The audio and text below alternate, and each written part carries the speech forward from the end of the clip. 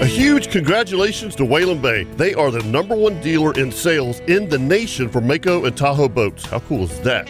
Hey folks, Captain Kevin Favor here for Whalen Bay Marine, and I've been telling you for years how much I love the Mako Pro Skiff series. They're an absolute inshore fishing machine. But don't forget, they also carry tracker boats, Nitro Performance fishing boats, Sun Tracker pontoon boats, and Tahoe boats. Now you want some bigger news? Whalen Bay is now the dealer for Ranger boats. The new Ranger saltwater bay boats look amazing. Also Ranger aluminum series and Ranger pontoons, which are perfect for fishing and just relaxing. So now, no matter what your boating needs are, Whalen Bay has you covered. And I can promise you that when you buy your new boat, all the folks at Whalen Bay will make sure your boat is rigged correctly and in a timely manner. You can do all this at Whalen Bay in St. Augustine, located at 845 State Road 207, or give them a call at 217-3778, or visit WhalenBayMarine.com. Whalen Bay Marine, your authorized dealer for tracker boats, Nitro, Sun Tracker, Tahoe, Mako, and now your full line of Ranger boats. And remember, every day is a boat show at Whalen Bay Marine.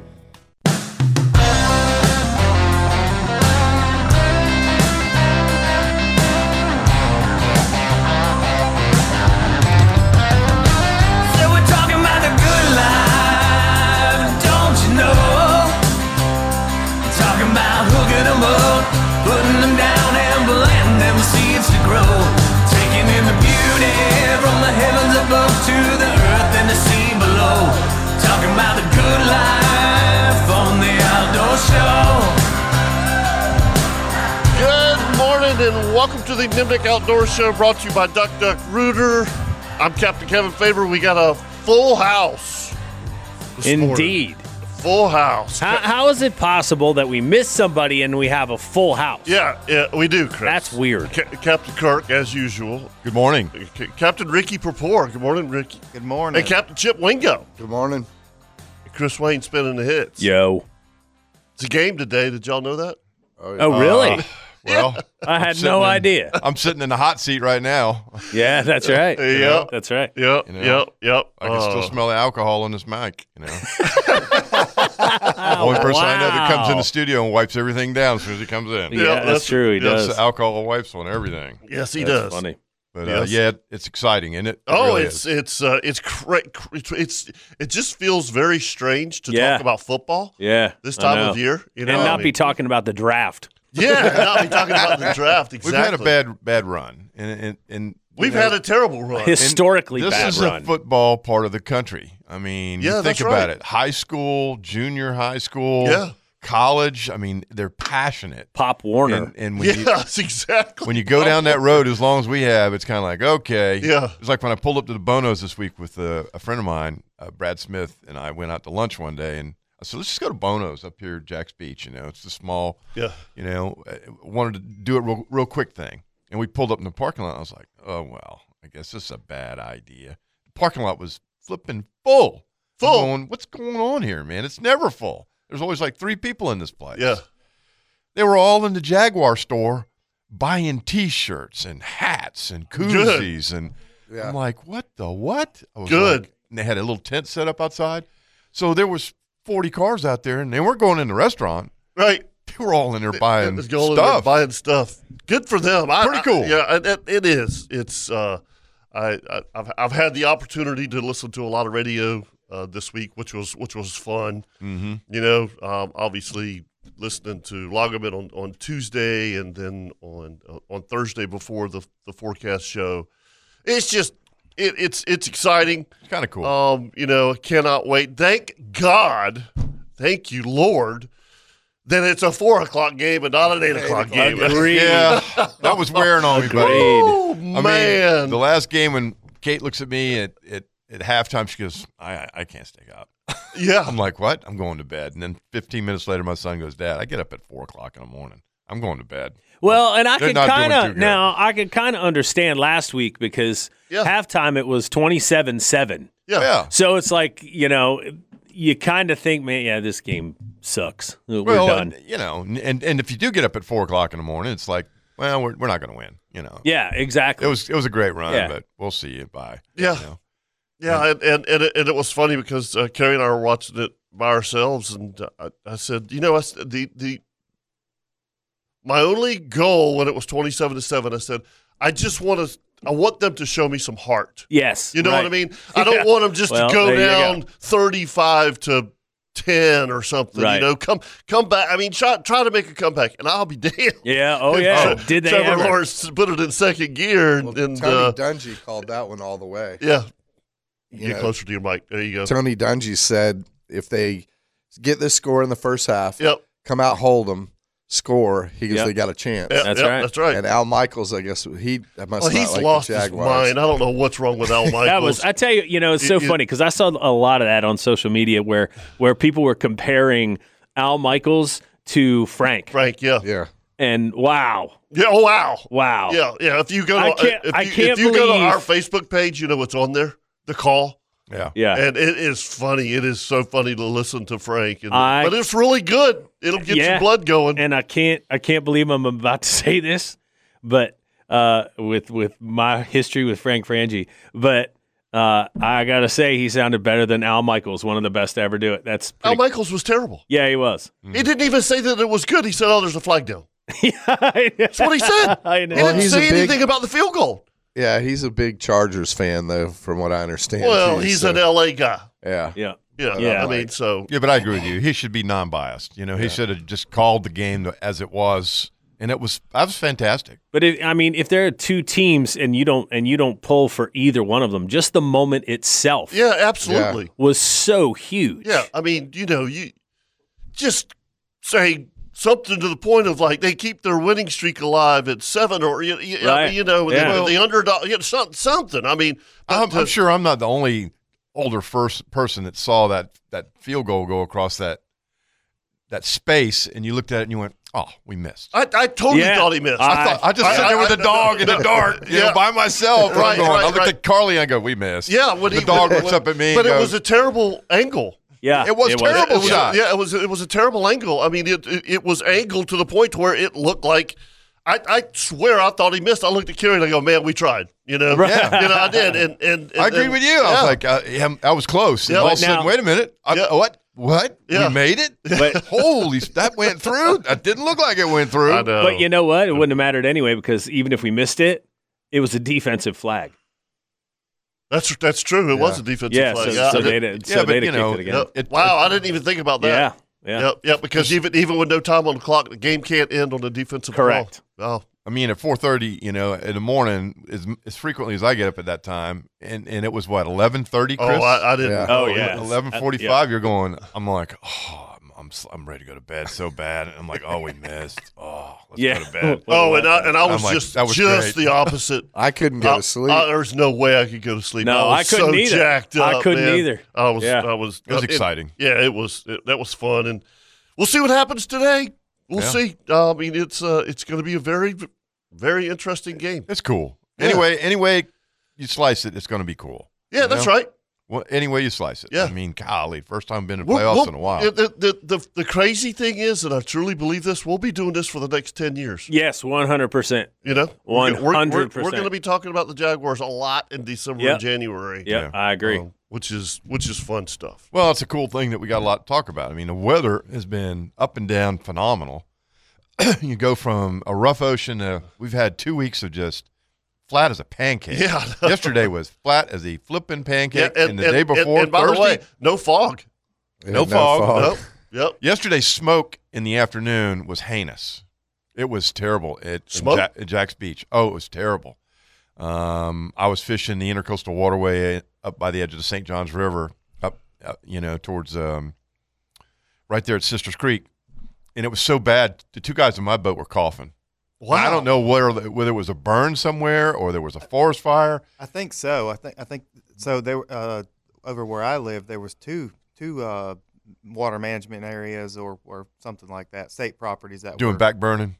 It was terrible. I mean, I was thinking, golly, I felt bad for those people living in that area, Queens Harbor, and Monument Road, and the point right there. I thought, golly, I mean, Merrill Road area, it was very, very bad. That's like when they do guana, Kevin. Yeah, I know it. It's horrible. Yeah. I mean, I couldn't. They didn't want to let us by. The FWC one year, a couple of years back, was we were south by St. Augustine. They don't want to let us go by because the smoke was that thick. I mean, you couldn't see. Wow. And he's like, oh, and I'm like, well, okay, so we fished a little bit longer, and then the wind turned a little bit. And, Yeah. But there's nothing worse than that on the water. Yeah, I know. There was one year Kirk and I were both. That was fantastic. Yeah, too. it was awesome. We were in Capot Creek, weren't we? Yeah, we were in Never Capot. forget that. And the wind was blowing off the ocean, and they just lit it. They lit Guana up, dude, and there's no place for it to go once it gets to the marsh, but the flames were like 30 feet above the pine trees. Yeah. I mean, it was coming, man. You could hear it, and I mean, it was like wow. roaring. It was wicked. It was wicked. Yeah, And it hit those pine trees. Remember, it'd run up those trees and get right at the very top of them. And they just explode. Yeah, with all the pine cones. Have you ever and stuff. controlled burn where there's gallberries? No. No, they are the most.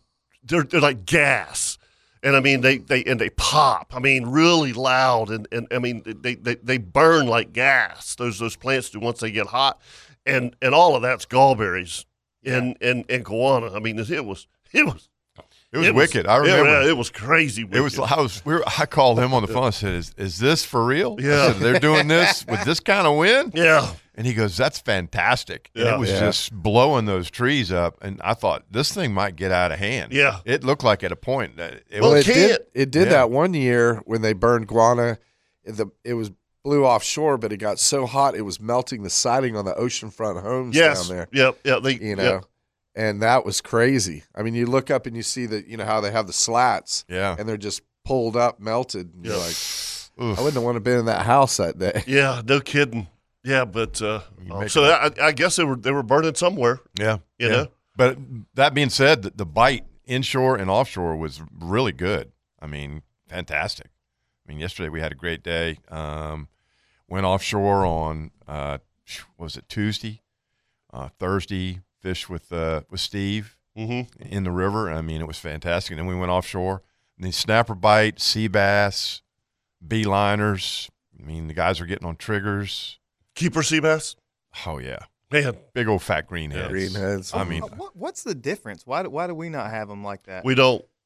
It's the hard bottom. I think it's really the fact that there's a lot more live bottom and off of Jacksonville. There is more live bottom off than of St. Augustine. There's no question. I think that really is. Kevin and I have talked about this for 25 years, compared notes, and I think that's a lot of it, Ricky. I really do. The guys are hitting out. It seems like everything on the 100 line, anything 100 feet or better is where a lot of the fish are. You can get them in the 80, 90.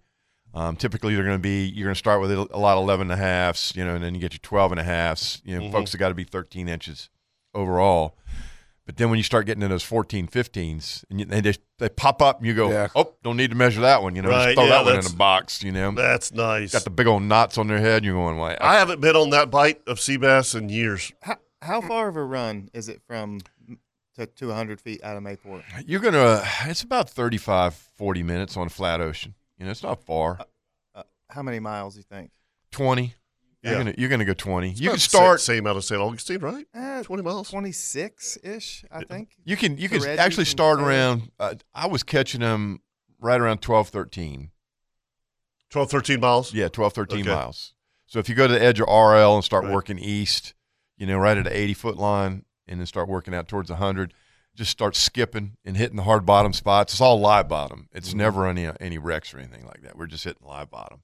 And then the fun thing is there's been some cobia mixed in. Yeah, that's cool. I mean, that's just money, You start pulling those bass up and you look down and you go, oh, yeah. Get the alien jig, Get the alien jig. Oh, my God. It's funny how they eat that stupid thing. I know it is. They crush the crap out of it. For me, I don't typically think of cobia being on live bottom, but that's how I caught all mine last year. Live bottom spots. The sharks are too bad on the wrecks. The sharks are going to eat them. Yeah, if they're there, you're going to lose them anyway. Yeah. I've gotten to the point all last summer I just avoided the wrecks. It was like it just wasn't worth it. You get on a kingfish bite and then you pick up a stray cobia and dang, sharks eat them all. Yeah, between the sandbars and the bull sharks. Bull sharks, yeah. God, they're awful. Yep. And you know what? It's cold as crap out there, and they're still there. Yeah. They didn't go anywhere. All right, before we take a break, let's go talk to Bill this morning. He's calling it early. Morning, hey, Bill. guys, how y'all doing today? Good. Good morning. to see you. Hey, I'm the fella called about 2 weeks ago. Was out on the Majesty with Oz. Yes. Oh, cool. Oh, and we had a great day fishing. We caught a lot of beeliners, a lot of black sea bass. I was really surprised that we didn't even encounter that many sharks that day, and that's odd for being on a party boat. Yeah. But you know, couple nice snappers. Some of them got bit in half, but that's a shark. it was a pretty good day all the way around. Oz did a great job putting us on some fish all day. Yeah. How was the ocean? Oh man, it was calm. It was real calm. That makes it a much better day. Yeah. Yes. Especially in the wintertime. Yeah, absolutely. Yeah. You got cold water. And we only had about 25 people on the whole boat. Oh, that's even better. It's even better. Yeah, that's fantastic. Yep. So you got to take some fish home. That's a good thing. Oh yeah, it was a great day, and like I said, now they're doing maintenance to the boat this month, but they'll be gearing back up here shortly.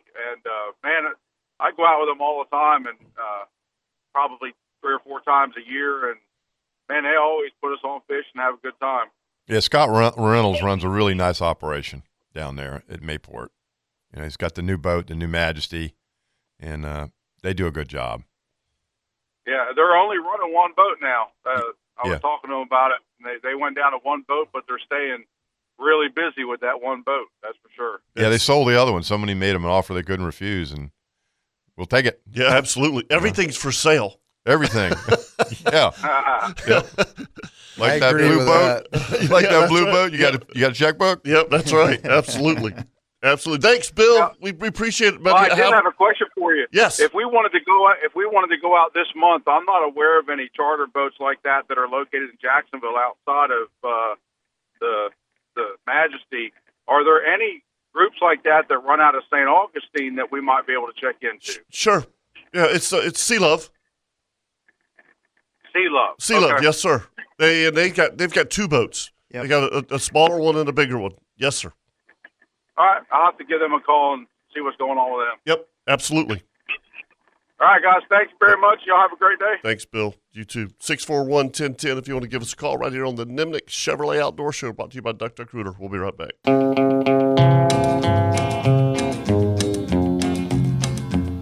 I hear the train a-comin'. I love this song. Me too. I really do.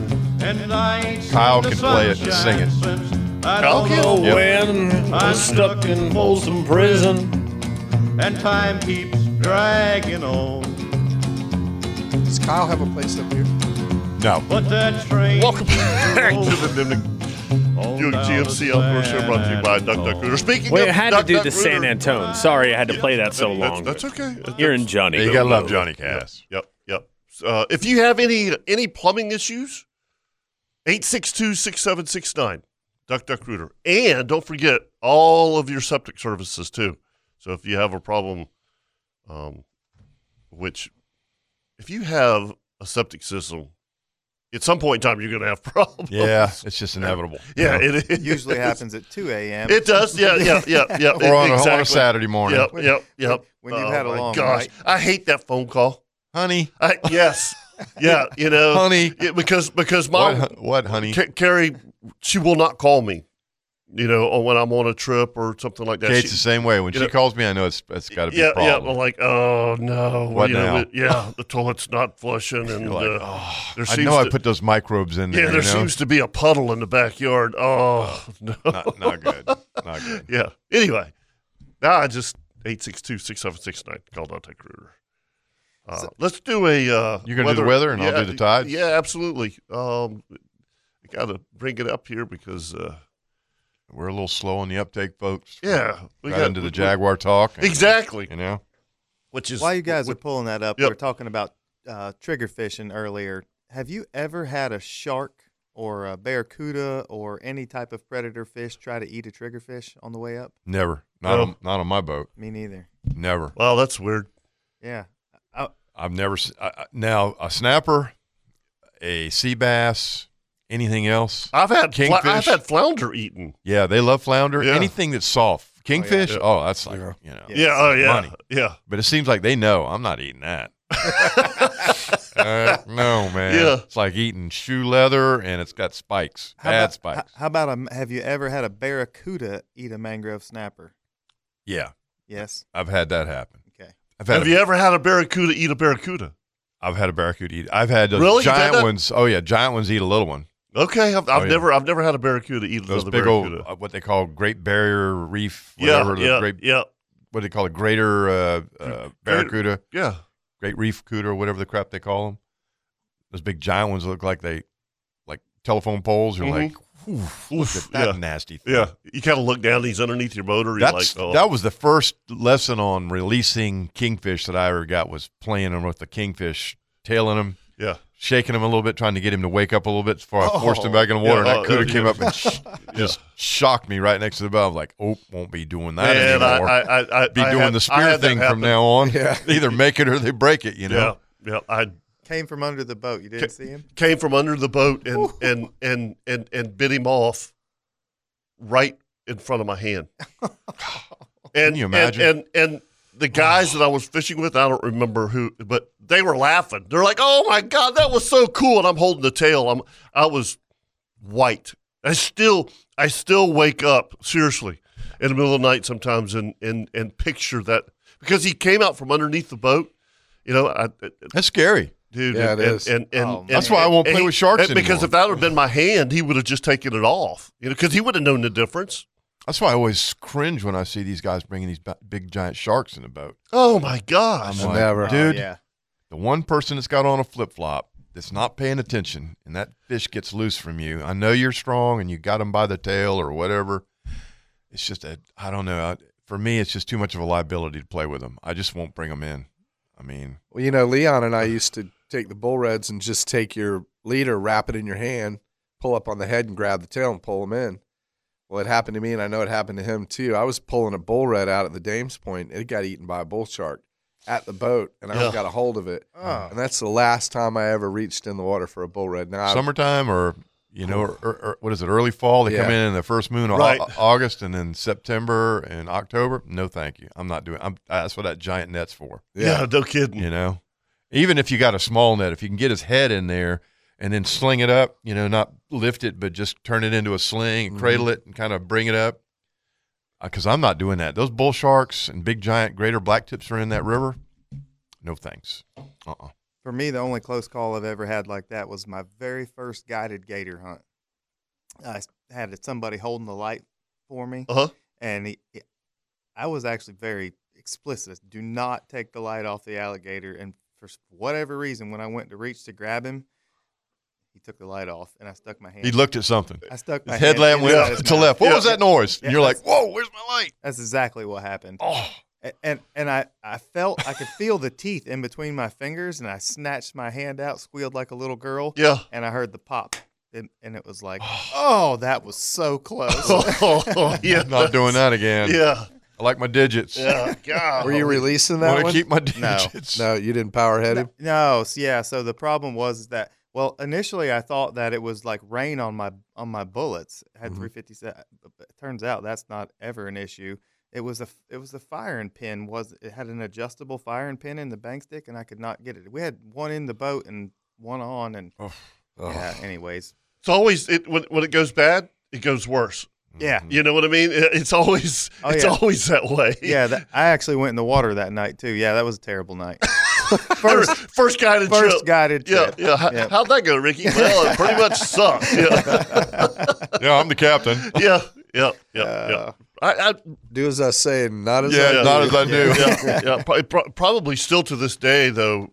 For me, it was obviously that barracuda that bit through that kingfish, but the video of that one almost hit me in the head is still. I've seen that. That's amazing video. Well, you know that in itself makes you think twice about a lot of the things we're doing out there. I mean, they got teeth. Yeah.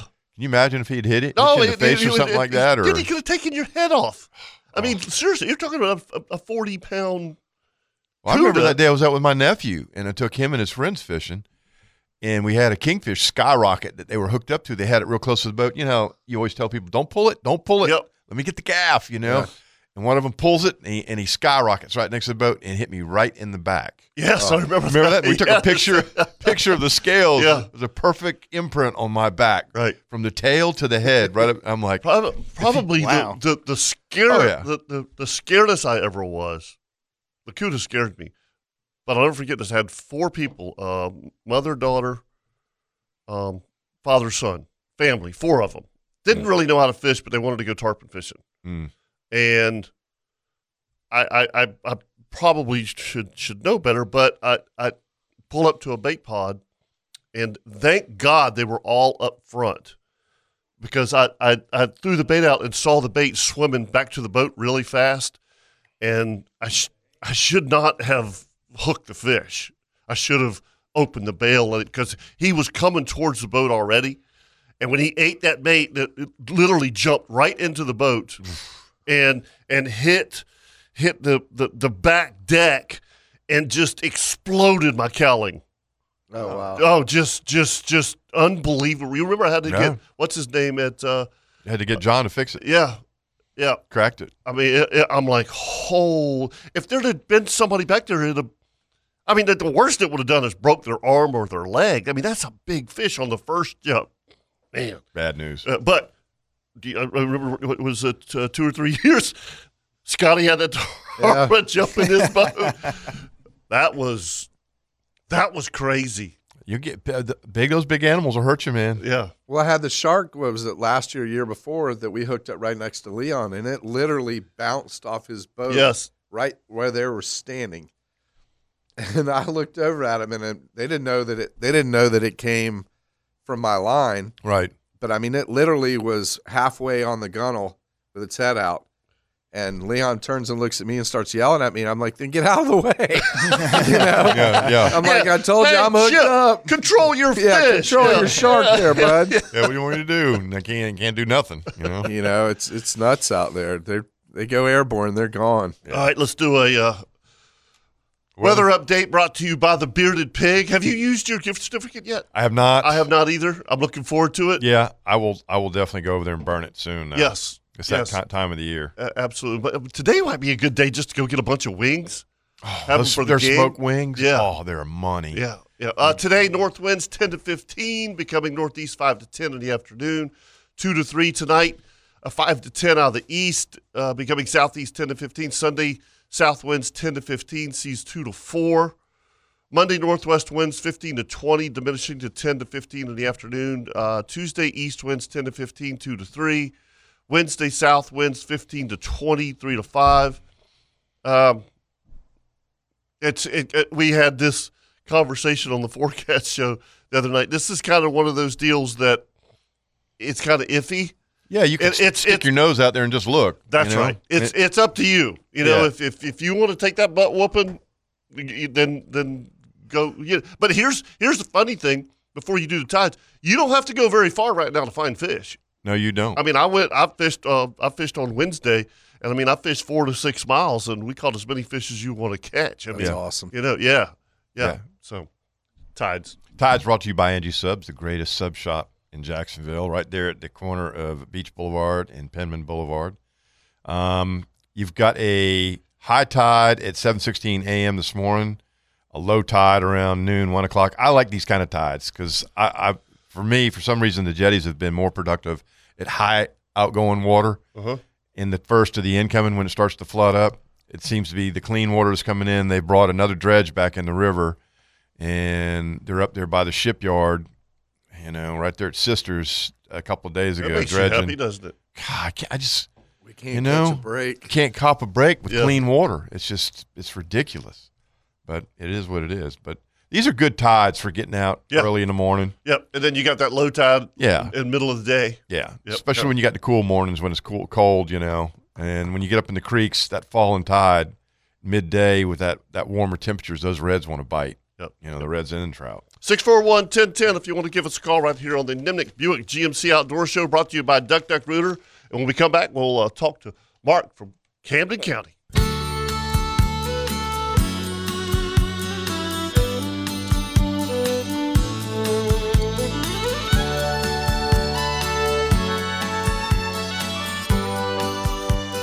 If you're in the market for a Cadillac, there's only one place to go, Claude Nolan Cadillac. Go in there and see my buddy Steve Bergen, Mr. Mark Helmut.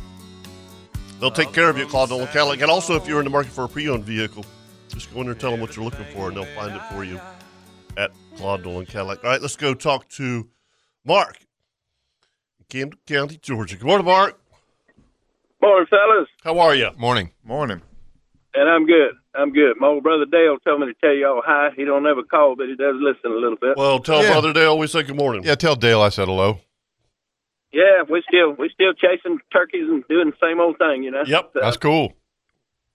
You were talking about adventures and releasing fish. You made me kind of chuckle. Remember one incident about it's probably 10 or 12 years ago. My youngest son, we hooked up a pretty good sailfish out near G Reef offshore here, St. Simons, and there was a little handful of, just big old scary looking bull sharks hanging around out there. And of course they started giving that sailfish chase, and we had to free line that thing probably 5 or 6 times. We wound up pretty good ways from the reef finally, and I figured we were safe to go ahead and bring it to the boat.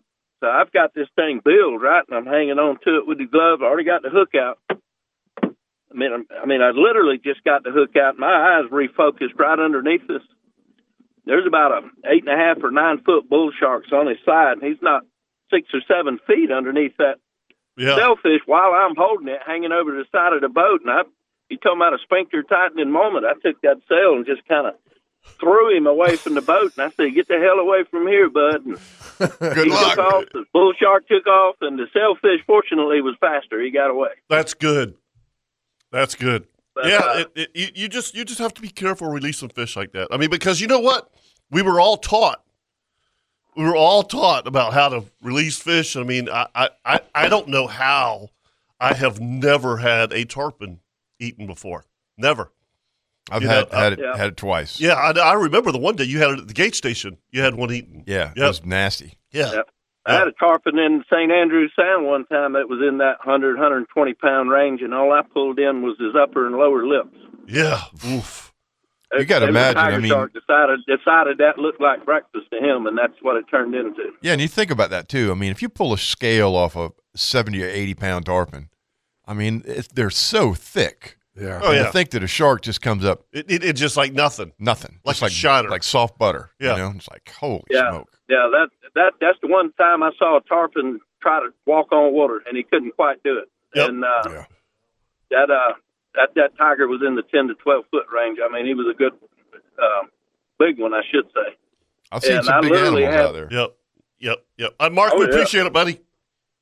Hey, y'all have a good day. Yes, sir. No, Go catch a trout. You go ahead.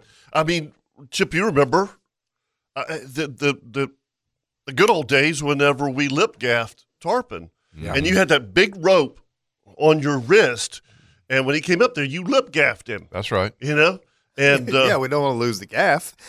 Usually a lot of times we had a rope with a giant shark hook, and we just ground the barb off. Yeah. Well, that's what it was. It was a release gaff. Yeah. That's what I'm talking about. And how in the hell we didn't break our arms? Yeah. They start twisting. Oh, and he starts twisting. And you'd you've be got turning your hand and going, you've got that big old rope on your hand. Are you kidding me? They were easy to revive that way, but a little harder it was to let great to go. revive that way. Yeah.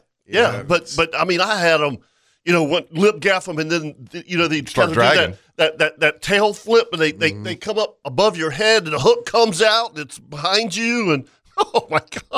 Oh yeah. Yeah. You know what? I tell people now, when I get them up there, I'm gonna grab the leader. You get your picture, because I'm gonna pop him off. Yeah. I'm not fooling with this 150-pound fish anymore. I did that. They'll break your hand. No, absolutely, they'll break you. Like I've had my nothing. nose broken twice. Exactly. Yeah. Where they come up. Sure, I've never had a broken, but I've had a nose Yeah. bleed before. I can promise you that. Right in the old noggin. Big It's old not hard black to miss. eyes. What happened to you, tarpon? Yeah, that's right. Well, last year I had one break my side scan sonar, or my side scan transducer. Yeah. It shattered it. Oh, yeah. And that thing's tucked up behind the motor, and the fish just decided to come to the boat, and he hit it, and then he walked off the motor. Yeah. And And I'm you're like, just shaking your head like, really? well, I didn't realize it Oh, at first, okay, yeah. and then I'm like, what's going on with my electronics? You couldn't get a proper reading, and then I pull it out of the water, and I'm like, Yeah, that ain't good. there goes $430. Yeah, that ain't Yeah. good. Yep. All right, let's go talk to Chuck this morning. Morning, Chuck. Hey, good morning, guys. Couple things up at the Yellow Bluff Public early this morning, and Jaguar gear is full throttle. It's cool. Heck yeah, it's cool. Yeah, man. Second thing, have you guys, when the Jaguars are on national TV and, the city gets national pub, have you guys ever seen any, discernible increase in business following that sort of national free publicity? You mean in charter trips? Yeah. Yeah. Have you guys ever experienced that? No.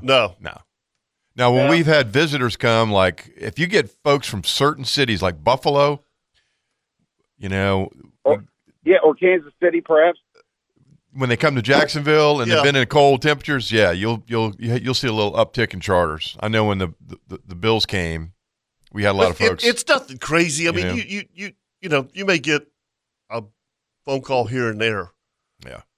When we get a lot of business from football games is the Gator Bowl. Yep, Florida-Georgia game. The Florida-Georgia game is typical. Big money for us. And then, but the Gator Bowl, the association, the Gator Bowl Association, they do a great job of entertaining the players. I mean, we've taken entire football teams fishing before. So it's fun.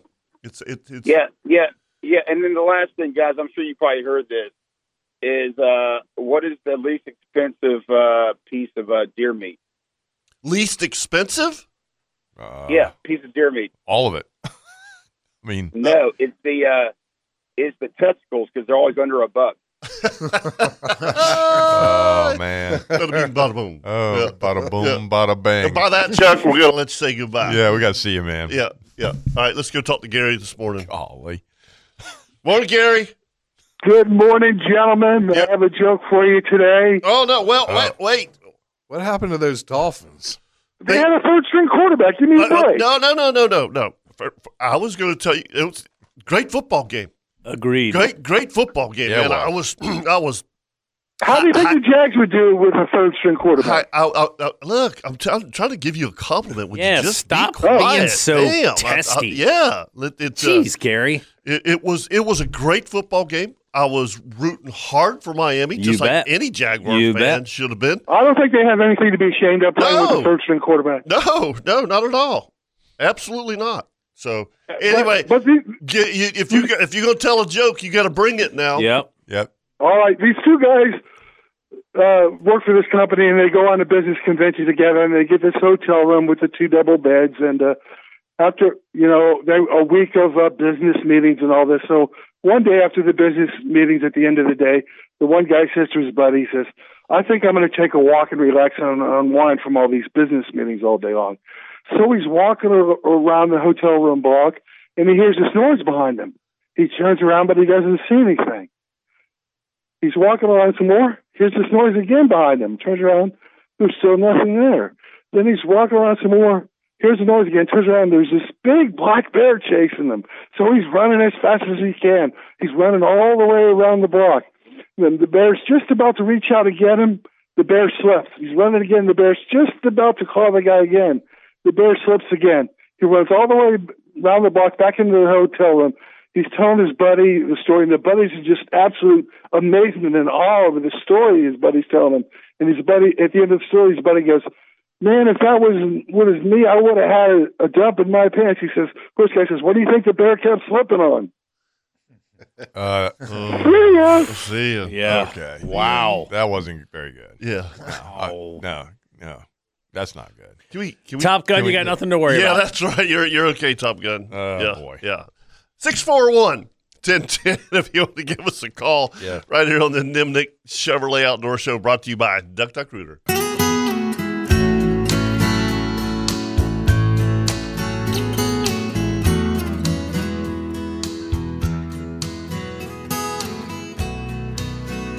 If Loggeman was here, he would tell you the whole story of him, like his first hunting trip or whatever, driving in this song. he tells us that story every time. Every time.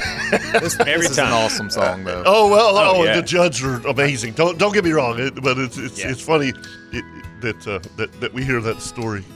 When this song came on, that was the first thought crossed my mind. Man, I love this song. Yeah, absolutely. Yeah, they were fantastic. They still are fantastic. Yeah. I mean, as in the music industry, they're very good. Folks, if you're in the market for a tractor, where are they going, Kurt? Coastal Equipment? You better get a good deal, good financing. Yeah. I think they might have some outstanding interest on their loans. And steel power equipment. Obviously, we have all that. And then I got the Gravely Zero Turn from there. I mean, they've got it all. And they've got 2 locations, one in McClenny and one in downtown Jacksonville. Yeah, they redid that one in McClenny. It's really nice. Yeah, it's really Every time I nice. drive by there, I go, golly, I'd like to have one of those tractors with a bucket on the front. I could really use that box blade right there. Anyway. I couldn't make it without mine. I am on my tractor every day. Yeah, we've got 2. We've got a small one that I have, and then one of the members has got a brand new one that he bought from that place. Wow. A Kubota. Yeah. And Chip and I, he did all the food plots this year with it, and we wear it out. The one thing that really tractors are tough, man. Oh, Yes. they're tanks, man. Yeah, It's like that old Ford you got. That thing's a tank, man. I sold it to them, and it's still running. Yeah, we did a lot of work to it, and it runs like a top now.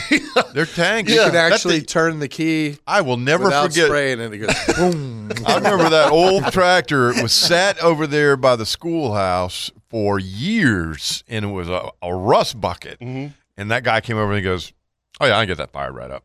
And we're all looking, going, "There's no way that thing's going to start." And man, he tweaked it, played with it for a few minutes, whoom, and you're going, "You have got to be kidding me!" Yeah, they're just bulletproof. they are. Yeah. Those old diesel motors. Yep. Just air, fire, Yeah, air. fuel. I mean, I've torn up some bush hogs and stuff like that, but the tractor itself, Oh yeah, that's the Kubota that we have is actually Rogers. I get to use it all the time. well, it's a camp, camp Yeah. tractor, I mean, you're not Oh gonna, no, I'm banned from our tractor. Oh really? Yeah, I was told that by my. No, you're not getting on that. You get on stuff, it breaks. I'm like, you know what? He goes, every time you touch something, it breaks. And I'm like, well, that's what I do. I break it, you fix it. Yeah, that's you right. know? And he's like, no, I'll handle all the mowing and the cutting. I go, good for you. Then I'll stay home, like last year. So but no, he teases me about it because he's like, this is my tractor. Mm-hmm. I was like, all right, buddy, go at it. This is the time of year too to do good maintenance. I mean, between now and waiting too late, I don't like to edge too much into turkey season because you start boogering up the birds. But man, if you need a little bit of road work done or food plot work done, and I'll tell you the other thing that's great this time of year. First off, it's pretty dry. Yeah, but everything, because of the hard freezes that we had, it's dead. Dead. Yeah, you can really. So see if stuff. you really need to mow a path to a stand, I mean, this is the time of year to do it because you, like you said, you could see. Mm-hmm. I mean, a lot of times my motto is when I'm bush hogging, if I can run it over, I'm going to mow it. I'm the same way. Yeah, if I get that bush hog in there. Yeah, if I can get it in there, I'll back it in and lift it right above, and I'll go, there's no stumps in there. And I'll have somebody walk back there. Is there any stump back there? The worst thing is those cypress knots. Yep, the cypress knots. Those knees. Yep, they're the worst. They will tear up a bush hog Yeah, and a highway second. Yep. What do you call the attachment that goes on the front that just devours everything? The That's a mulcher. It's a mulcher. I want one of those. Yeah. I just want to borrow one for a day. I mean, Those things are impressive. I hired one. Yeah, we did. We had one for come a into the day, property. and well, you've seen all the stuff that he did. I mean, all the stuff around the dock and all that. Oh, I mean, that's right. I mean, it's like I'm just sitting there going, "You got." I mean, he did this in 20 minutes, Mm-hmm. and then once he gets it all down, he mulches it, and it's like, "You got to be kidding me!" I'm like, "Hey, I got some more stuff. Come on." Yeah, if you just want, I need awesome. to angle I want to put a stand right here, but the trees aren't running that way, and you could just go right through what you want to do. I mean, yeah. I mean, Caterpillar makes one. Oh yeah, they're not that expensive. Yeah, not that. Kevin's like, get one. They're not that expensive. Yeah, that's right. Hey, yeah, man, I'll be a borrower. Yeah, that's funny. So I know we had one come out to our property one year and cut new lines, and I remember he got back in that river swamp, and he goes, "Now what do I do?" I said, "You're gonna have to go at an angle." I said, "This place is like a pentagram." I said, "It's not. You know, it's kind of weird how this property's cut. You know, trapezoid." And he goes, "Yeah, like the state of Tennessee." It's not a pentagram. Yeah, excuse me, trapezoid. Trapezoid. It's cursed. Sorry, my apologies. But so it was kind of like an angle on one corner. Next thing you know, we're going down there, and I think it was Mike Wren, and I go, "I don't think he's going the right way." And Mike goes, "He's going to get lost." And sure enough, about an hour down into that swamp, you see these kind of funny looking lines. And I drove back there on the 4-wheeler, and I pulled up, and I said, "You okay?" And he goes, I'm a little, I said, "You're lost." Right. He goes, "Yeah." I said, "The road is to the left." I said, "Go left." I mean, he didn't even have a compass. And I looked at Mike, I said, "I can't believe he's cutting these lines and he doesn't have a compass." I said, or a level, with a level rod, you go in there with a surveyor's instrument. That place will turn you around, man. That's a thick swamp. I tell people all the time. You and I have hunted for people in there, and found Wayne Watkins. Yeah, found them. I'll never forget that. Found them like 4 miles away.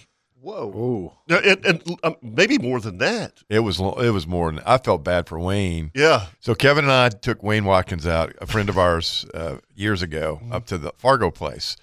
And Kevin's like, "Well, where are you going to put him?" And I was like, "I don't know. What do you think?" He goes, "Let's put him at Hog Point. Mm-hmm. It's an easy spot, Deer Cross right here, and it's an area where the River Road, which is the old Woodpecker Trail, drops down into our swamp from the high ground, and we actually have 20 to 30 feet of elevation. It kind of goes down and drops into the bottom, and we got a ladder stand right there. Yeah, we got a ladder stand. So keep in mind also, we didn't really give Wayne any rules. No, we gave him. I gave him a rifle. Yeah.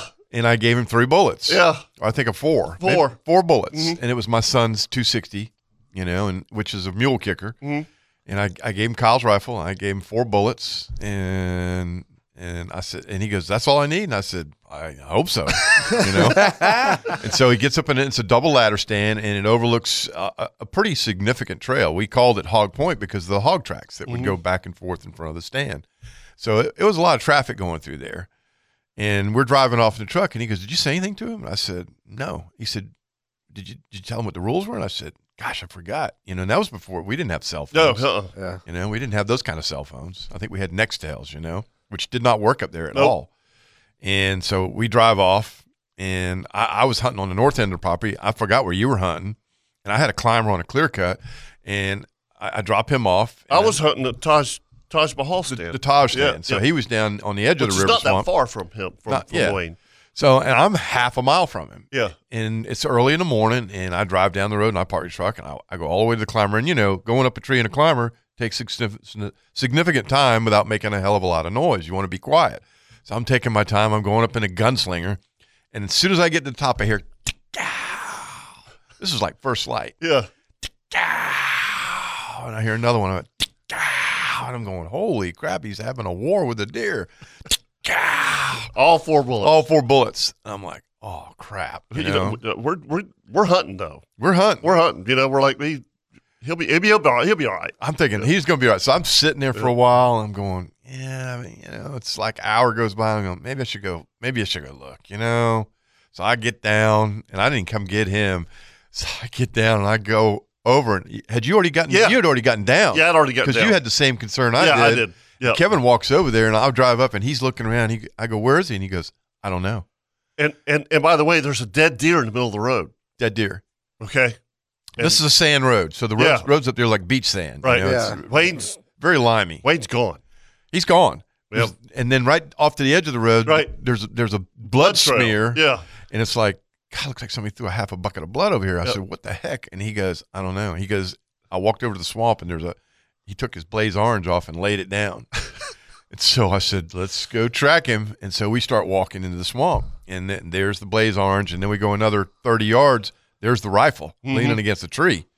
I'm going. He was out of bullets. He didn't. Yeah, exactly. I'm like, that ain't good. No. I'm like, and so we're like, "Wayne." We start calling, and no Wayne. And I'm getting concerned.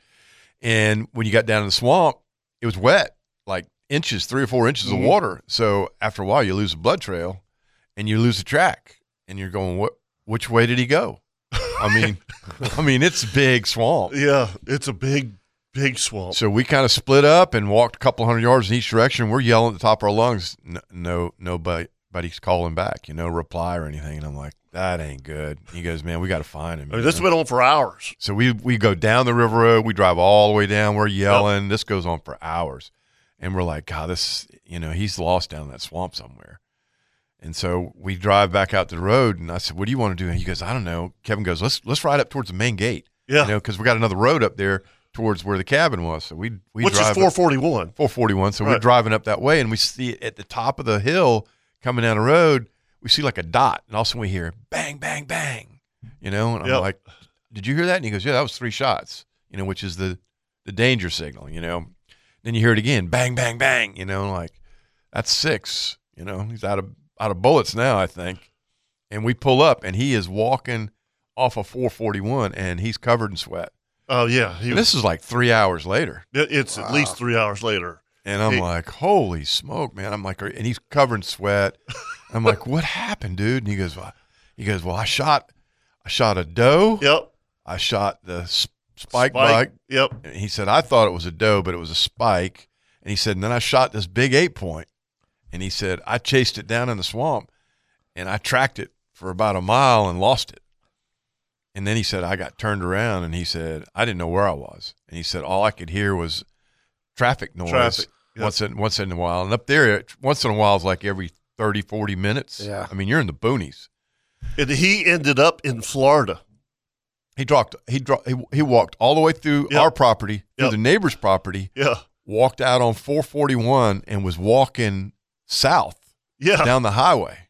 And he was in Florida. So he'd gone from Georgia to Florida and then realized, hey, man. No orange. Yeah.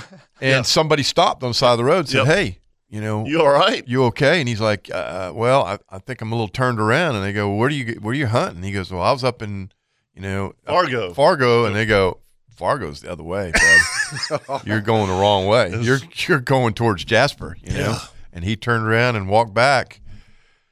And he was like, man, my feet are blistered. He was wearing rubber boots. But the shots, he had a pistol. Yeah. That was the 3 shots. No wonder he set it down. God bless him. Yeah, man. exactly. Set the rifle down. Can you imagine toting the rifle that long? Yeah. I mean, those things. Kirk and I looked at him. Hey, he said, dude, you still got a deer to clean. Yep. We had 2 or 3. Never found the buck. Yep. Yeah. No, he never found the big buck. Never found the buck. Yep. Yeah. Wow. So, anyway, 641-1010. When we come back, we've got a LV Hires gear tip of the week. Don't go anywhere. Be right back.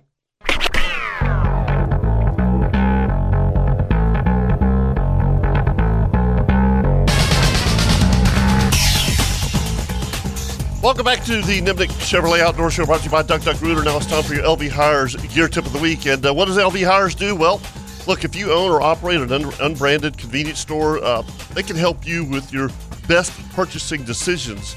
They supply a network of unbranded, what they call C-stores in North Florida, so you can kind of be a part of that and get the best price on your fuel. Also, if you have a big job somewhere and you need diesel, they can supply that at LV Hires, Inc., 259-2314. And so for this week's tip, I came across this, and this thing is money. It's the SeaDek fish ruler. Have you seen it? Got it on my boat. You got it on your boat? I have one too. Okay. I mean, I don't know how I've missed this. I still have the old fold out, the 3. You made fun of me for not having the automatic the remote trolling motor. Yes, okay. Yes. I did. I'm serious. It was like in a 5-gallon bucket, and I would break it out, and not only that, but it wasn't long enough to do a cobia, so you had to kind of mark on the cobia where the last spot was, and then he's flopping around. You know what I mean? I mean, that's a pain in the rear end a lot of times to measure a fish. It's tough. You know what I mean? We all try to be law-abiding citizens, right? Sure. But with this one, it fit perfect, right on my stern, because my new boat has a full transom. And so I can take that and put it right up against that transom, and now I just lay the fish on the floor, which is money. Yeah. You know, I mean, oh my gosh, it's going to be so much easier. And not that this year. expensive. I mean, would you pay $50? It's $44.95. Yeah. They got all kind of neat marine products. They too. do. I mean, they really do. I'm looking at, they have a step kit that looks like imitation teak, and then they have a cell phone holder for the dash. Yeah. So if you go to cdeck.com, and then they'll, and if you're looking for the cheap end of that, go to Amazon, of course. But it's got a wide variety of products. You see the little fish cutouts that they have? It's like a tarpon or a redfish or a sailfish or whatever. Mm-hmm. They're made out of SeaDeck. Right. If you have them strategically located, like on a flats boat or a bay boat, you can hook your lures on it and everything else. It's one of those spots you can just stick them. Oh, yeah. Cool. Scotty does that on his dash. Yeah, except it wears Scotty it out. has everything on his dash. It wears it out. It wears it out over time, but I mean, nowadays you can take that stuff on and off so easily with the adhesive removers they have for them. Yeah, I've wondered about that. I've got SeaDeck on my boat. I've got to replace some of the pads on there because of the, certain types of shoes have a tendency to rip the surface of that, and it's starting to look a little funky in a couple spots. How do you get that stuff off your deck? You peel it, and then you have to scrape it and use the adhesive remover on it.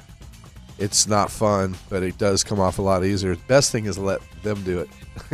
Right. Get a professional. Is yeah. that what you're saying? Yeah. Let a professional So do have it. SeaDeck. Let a professional do it. Do you say, Going to paint your house? Let a professional do that. Don't be painting your house. Do you have the real SeaDeck, or do you have our SeaDeck, or do you have Aqua Traction? No, I have the real. I think it's SeaDeck. I don't know. George Cox put it on my boat in Jack's Beach. Okay. And did a really good job. It looks good. But some of the pads, like the one up by the trolling motor where I stand a lot and pull up the anchor every once in a blue moon. Big hat. I'm not a big fan of pulling up anchors anymore. You, of all people. Oh, boy. Yeah. And that, by the way, that's your LV Hires gear tip of the week. Sorry about that. Got a little carried away. Go to CDEC.com. CEADEK. Yeah, Kirk was notorious for having like 3 5-gallon buckets up front with all rope and chain, and you had a jetty anchor. Jetty anchor would be one. Right. Danforth. And then like a mushroom or something. Yeah, something that was disposable. Right, yeah. Something was disposable. I don't worry about losing it. And not only that, but there would be rust stains everywhere. Yeah. Because of all these anchors and, that stuff's nasty. That jetty anchor was rebar, right? Yep, rebar. And it just rusted like, But now you don't. Now you just have a trolling motor. No. I just, And listen. Now I go offshore. I'm so Chris, spoiled. How many years was it? How many years did we sit here and say, Kirk, why don't you get a trolling motor? I was hard-headed. Been a minute. I can't. Well, you know who convinced fish me the jetties. was when the boat broke down. Right. And George, the Mercury broke down, and George couldn't get the Mercury replaced. So Jerry Blunt, in his good graces, let me borrow his boat. And he had a Minn Kota? He had a Minn Kota on the front end. And he goes, look, it's going to take a little bit of getting used to, but he said, you're going to like this thing. And I remember the first time I took it to jetties, I was like, I don't know, man. This is like dicey, I remember that feeling, too, that being afraid to use the trolling motor on the jetties. Yeah. And then I used it, and I was like, oh. Yeah. I don't have to throw an anchor down? Yeah. Fear's gone. And I did it a couple of times. I'm like, I just got to learn how to use it. Yeah. I can do this. Yeah. I'm getting one. Kevin, do you use yours for anything except for anchoring your trolling motor? Not necessarily. All those buttons and stuff, for me, I won't take the time to learn how to use it. I'm totally with you. You don't have the cheat sheet? Probably, but I don't use it either. No. Yeah, you got to have that cheat sheet because it comes in. That thing does a lot of stuff. I know it does. I mean, the plus, the minus, the side by side. Yep. The only one that I've used is the north button, and let's just say that I'm fishing a long stretch of bank. Yep. I can get it to the speed that I want, hit that north button, and then I won't have to mess with it. Oh, man, I love it. To move 5 or 10 feet one side or the other, left, right, and then go back and forward. That is money right there. See, I do it. I use it for something different with the north. I'll get into a current with the current coming at me, drop it down, hit spot lock, and it'll show 6.5. So I'll take and go back to regular and start kicking it up to where it hits like 6 and just over 6 and hit north. And now I'm drifting really slow with the current, and now I can have clients throwing up current, bouncing down the deep drops. Right. That's real smart. And it's the coolest thing because now the boat is in total control, and you're drifting really slow, and you've got plenty of time to look around, to make sure you're not going to hit anything. It's a spoiler. Yep. Yeah. It really is. I'll go offshore, and if it starts running too hard, and I know, it's running out of batteries. We're done. We're going to do something else. Hey, I don't need to talk to Top Gun, but if Scotty pulls up to his first spot and the trolling motor's not working, he goes home. We're going to do something else. No, he goes home. Really? Wow. He's done that numerous times. Yep, trolling motor's not working. I can't tell him I have the Ghost Charger then. 'Cause Yeah. mine charges my trolling motor when I run That's it. awesome. Yeah. That's awesome. All right, let's like- go talk to Top Gun this morning. I feel the need for more black-eyed peas. That's right. What did I tell you, boys? What did I tell you? Black-eyed peas, rice, and ham, 3 weeks in a row, 3 wins. I'll be eating it again today. Good for you. Yeah. Zero bar for dessert. I'm psyched. I'd rather eat. Oh yeah. It's gonna be a fun day. I'd rather eat And Terrace I think the pecans. Jags can win. Nobody's giving them a chance. I think they're going to win. Well, we're gonna find out. Yeah, absolutely. Yeah. By the way, I'm with you. Sure. I mean, they're not unbeatable. I mean, Any they've given Sunday That's right. or Saturday. I mean, come on, man. They lost to the Indianapolis Colts this year. What the hell? Owie. Yeah. I'm Early encouraged. Early in the show, Billy the Kid played that Folsom Prison song. Was that Bing Crosby? Oh Lord, that's a day we'll live in infamy, right? Oh my God! I did that for Captain Scotty. Yes. He's great. He's a great guy. Bless his heart. Yeah. So you boys better be pumped. That's all I'm going to say. We are. We're all going to go home and watch it. Yeah, we're fired up, man. I wonder if Lodge has had any Kansas City ribs yet. Because, I'm sure. Yeah, no doubt. Because Dan Hicken did his show from Thursday night, I think, from some bar in Kansas City, and they were catering to the Jags. And Dan Hicken said, I think they're ordering Kansas City wings, which are not any better than the wings in Jacksonville. No, How that's about right. that? That's right. I agree. Yeah. Well, look here. This blonde girl comes home from first grade, and she skips into the house, and she says, Mommy, today we had to count from 1 to 50, and I was the only one that didn't make a mistake. And her mother, who was also blonde, said, well, that's because you're blonde. So she comes home the next day from first grade, and she says, Mommy, we had to do the alphabet song, and I was the only one that got the whole thing right the first time. And she said, well, that's great. That's because you're blonde. The third day she comes in from first grade, and she doesn't say anything. And her mother says, what'd you do at school? And she said, well, one of the girls brought in a tape measure, and we all went in the coat room and measured our chests. And she said, I was the biggest. Is that because I'm blonde? And her mother said, no, it's because you're 18.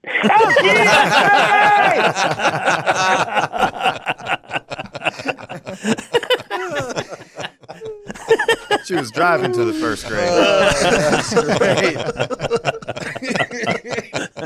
It's pretty funny, buddy. Oh boy, he sits up there. I guess he's got a book or something. I don't know. So it's official. All of us we do agree that our buddy's not allowed to tell jokes anymore. The only one. Gary. Yeah, you can't do it. Yeah, They say it's we always like you, the Gary. Jags, it's always the Gary, Jags. you're okay. No more jokes. No more jokes, man. Yeah. I might use the dump button if he tries it again. Yeah, exactly. It's that bad. It's almost like profanity. Yeah, some people have a gift. That's right. Some people have that gift. And Top Gun has the gift. I mean, I love violins, but I can't play one. I think they're great. I just can't play one. Sorry. Give me a guitar, I'll tear it up. But a violin, no. That's not happening. good stuff. 641-1010 if you want to give us a call right here on the Nimnick Buick GMC Outdoor Show. Let me go here. Captain Kirk Waltz, Captain Ricky Papour, Captain Chip Wingo. I'm Captain Kevin Favor. Hollywood. We'll be right back.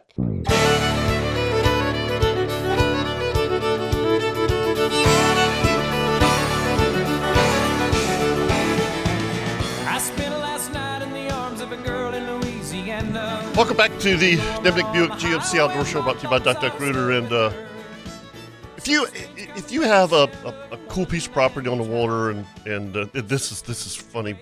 My buddy Bob Matthews was C&H Marine. We talk about having a place on the water, and their docks are unbelievable. I mean, just go to cnhmarine.com. But he saw a picture of my property, and I built a dock on my 5-acre pond. And he's like, "Hey, who built your dock?" I thought that was kind of funny. I'm like, "Well, we did." Yeah. I mean, this was actually, we did that before we. I remember that story. Yeah, you guys were doing some work, brother. Whew. Yeah, that was no joke. Yeah, I mean, and listen, I was the go boy. Yeah. You go get this and you go get that. I didn't know what I was doing. I had Kent Curtin, who's my buddy, who's a GC. He designed the dock, and then my buddy James Schulte. He was working. And it was so much fun. These two guys didn't know each other. They never met each other. But to watch them two work and for us to put that dock together in a day. It was awesome. And I mean, Chip's been there. He's caught fish off that dock. Yeah, it's an awesome dock. And the funny thing is I remember because I called in that Saturday that we were doing it. Yeah. And Loggeman's just like giving me a hard time about, why are you building a dock on a 5-acre pond? I mean, we spend so much time on that dock. I'd be down there every evening with a cocktail watching. That place is beautiful. That's what we do. Yeah, that's right. Yeah. I've seen many a picture with an outdoor show mug. Yes, that's right. Looking out over from that dock. Listen to the turkeys stuff. And yeah. Oh yeah, I mean, and no cars, none. I mean, it's just like, I tell you, that's one thing. It's funny you say that, because Mike and I, last week in hunting season, we were sitting out in front of the cabin on 441. Well, at night on 441, there is no traffic. Right. Mm-hmm. None. There's no more logging trucks. Everybody's gone home. There's a couple people that have run up to Jasper to the store, the red and white up there, and it's over with. So you can actually sit there for 30 or 40 minutes and not see a car go down that highway. And then, of course, you're so far away from the city, you've got the stars, and you can see the Milky Way. Yeah. And you can see the Orion Nebula. Oh, I mean, yeah. That's how clear it is up there. And we're sitting there and going, man, this is just so peaceful. And when you say no cars, that's a pretty cool thing. It's really cool. I mean, it's very therapeutic. Yeah, I mean, to have that kind of silence. Chip's part of our lease, and I mean, you go 2 or 3 days without hearing a car. I mean, when you sit in that stand, you may hear some dogs barking way off in the distance or something like that. I mean, but there's nobody, man. I mean, there's no one. Yeah, we're so blessed to have that land that we hunt on. Yeah. I mean, oh my gosh, we've got the fire pit out front now. Mike Wren made this great fire pit, and matter of fact, the guys are headed up there today. Tim Carney and his brother-in-law, Chip Umstead, and Paul are going to take all the old furniture out. We're getting all new furniture today. Wow. Nice. So, yeah, the easy chair that we got from Jeff that's freaking 25 years old. Right. That's going to the dump. Yep. And we have a couch that Kate's sister gave us, and then one I found, a love seat we found on the side of the road. I mean, we furnished the whole cabin with stuff from the side of the road. I mean, the people down in Ponte Vedra, folks, I love y'all. Nice stuff. Then on Monday, go down there with the truck, and it's like, wow, I can't believe you're throwing that away. Well, we don't want it anymore, Yeah. It's got a little scratch on it, and like, shoot, you kidding me? Yeah. I'm That's going to to the cabin. on a Vedra on the way home. Let me tell you what. Well, thanks to Kevin, we got an amazing house up there. Yes, you do have an amazing house. It's like, it was one of those ones. It was perfect timing. Chip, he wanted to lease some property from me. He goes, man, I don't have a place to stay, and I just happened to see this little tiny sign, And Carrie's like, I think that it is the coolest house. We go by it all the time. And it had a sign out front, just said for rent with a phone number. And I took it out of the ground and put it in the bushes, and I sent a picture to him. He's been there ever since. Yeah, this is our 6th year. Wow, is it really 6 years? Yeah, and our landlord, they probably love you. Oh, our landlord is unbelievable. He never has to do anything. Anything that breaks, we fix. Right. That's how we've always kind of except for when the freeze happened, we thought we lost our pump. We thought it froze, and we'd opened up, water to drip and go out. Well, luckily a lizard crawled in and shorted it out, so it drained everything out. Or ants. Ants are a nightmare. But it saved our pipes from freezing because the whole house drained out. Right. But no, it's awesome up there. I mean, we're right on we're right on farmland, and we've got great neighbors. It took a while to get to know them, and then we have no neighbors. It always takes a while to get to know. I mean, we have one neighbor, it's just part of. But they watch our house. They were mowing it for us, and now that we have the tractor, we'll do all that ourselves. Right. But I love it up there. And traffic, driving back and forth to the boat ramp or the marina every day. Luckily, I don't have to tow a boat anymore. I'm spoiled. But you get in traffic, you go up there. Traffic is one car in front of you. You're like, oh. And that is that exactly what Chip's talking about. Carrie and I'll go up there for 4 or 5 days, and you after that time, you kind of it becomes a part of you. Mm-hmm. You know what I mean? You kind of let some of this stuff go, and then you come back to reality. Yeah. When you hit Jacksonville, you're stuck in traffic for an hour. You're like, why in the hell? My son. The older we get, the more we become that way. Kyle came into town and stayed with us for a couple of days before he went up to Raleigh, and he said, "Dad, I'm buying some land in Alabama." And I said, "Well, what are you going to do?" He said, "I'm going to buy 100 acres, and then I want to get a 3-bedroom house." And he's showing me all these different properties looking at, and his girlfriend Heather's sitting there on the couch with us, and we're all talking, and he goes, "Yep, we're going to be 45 minutes to an hour from any stores." I know she looked at Kate and then looked at me, and he goes, "Yep, I want to be out there in the middle of nowhere. Hey, we're spoiled. We got a DG now. I don't want to hear no cars. That's right. I don't want to hear no airplanes. I don't want to hear any traffic." And I'm like, "Yeah, I'm all over that, big deer." He goes, I'll be glad to help you. I want a creek. Right. I want a creek running through the property, and I'm like, you better ask her about that before you jump the whole hog. I'm buying it, man. I'm getting it. I'm like, okay. She might not be included in that then. Or he's going. He was kind of priming the pump there, I think. But but I get it. I mean, it's just I know when I get up to that place that we're at, and I appreciate the Ottmeyers and Judd and their families for letting us hunt up there all these years. You sit around that fire pit. It's so therapeutic. Mm-hmm. I mean, Mike and I will sit there for 45 minutes and not say a word. No, absolutely just not. Looking at the fire. Just staring at the fire and just listening to you hear the hoot owls down in the swamp, or the whippoorwills, and you're like, God, this is beautiful. When is the last time from 210 and US 1 you've gone that way towards my house? It's been, I bet it's been a couple of years. Ooh, you can't even imagine it. Brutal. It's incredible.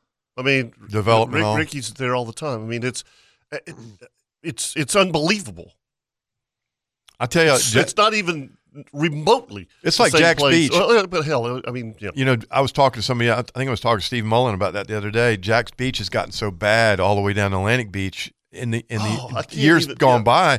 I could cross the 3rd Street, which is A1A, pulling the boat without having to go to a traffic light. No problem. Yeah. And now you can't do that.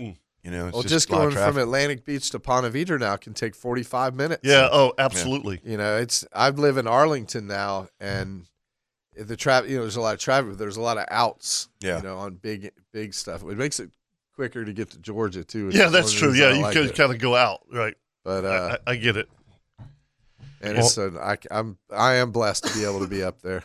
Well, on another note, I got a text message from Steve yesterday, and today, and I know Tim Carney had told me this, is the grand opening of the Mayport Community Center. Really? Yep. Today's the big day. They're going to have a ribbon-cutting ceremony at 10 a.m. They're going to have a reception. So all the folks down in the village, I guess they're getting free food and drinks today. And tours. Top Gun will be there. Yep. Oh, he'll be there. Classes and more from 10:30 to noon. They're going to have a musician there, Al Monte. That's at 4875 Ocean Street. It's a really nice facility. So if you get a chance down, folks, if you're down there by the ferry slip, you go past the ferry slip, past Morning Star, and right before you get to the pilot station on the right-hand side is the 2-story community center right there at Mayport. All right, let's take a break here on the Nimnick Chevrolet Outdoor Show, brought to you by Duck Duck Rooter. If you want to give us a call, 641-1010.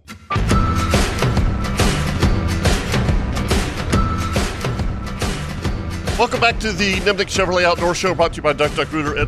Is today the boat show? No. I saw a sign. It's next weekend. It's next weekend. Okay, so I have a deal for everyone. It's just to save you from going to the boat show.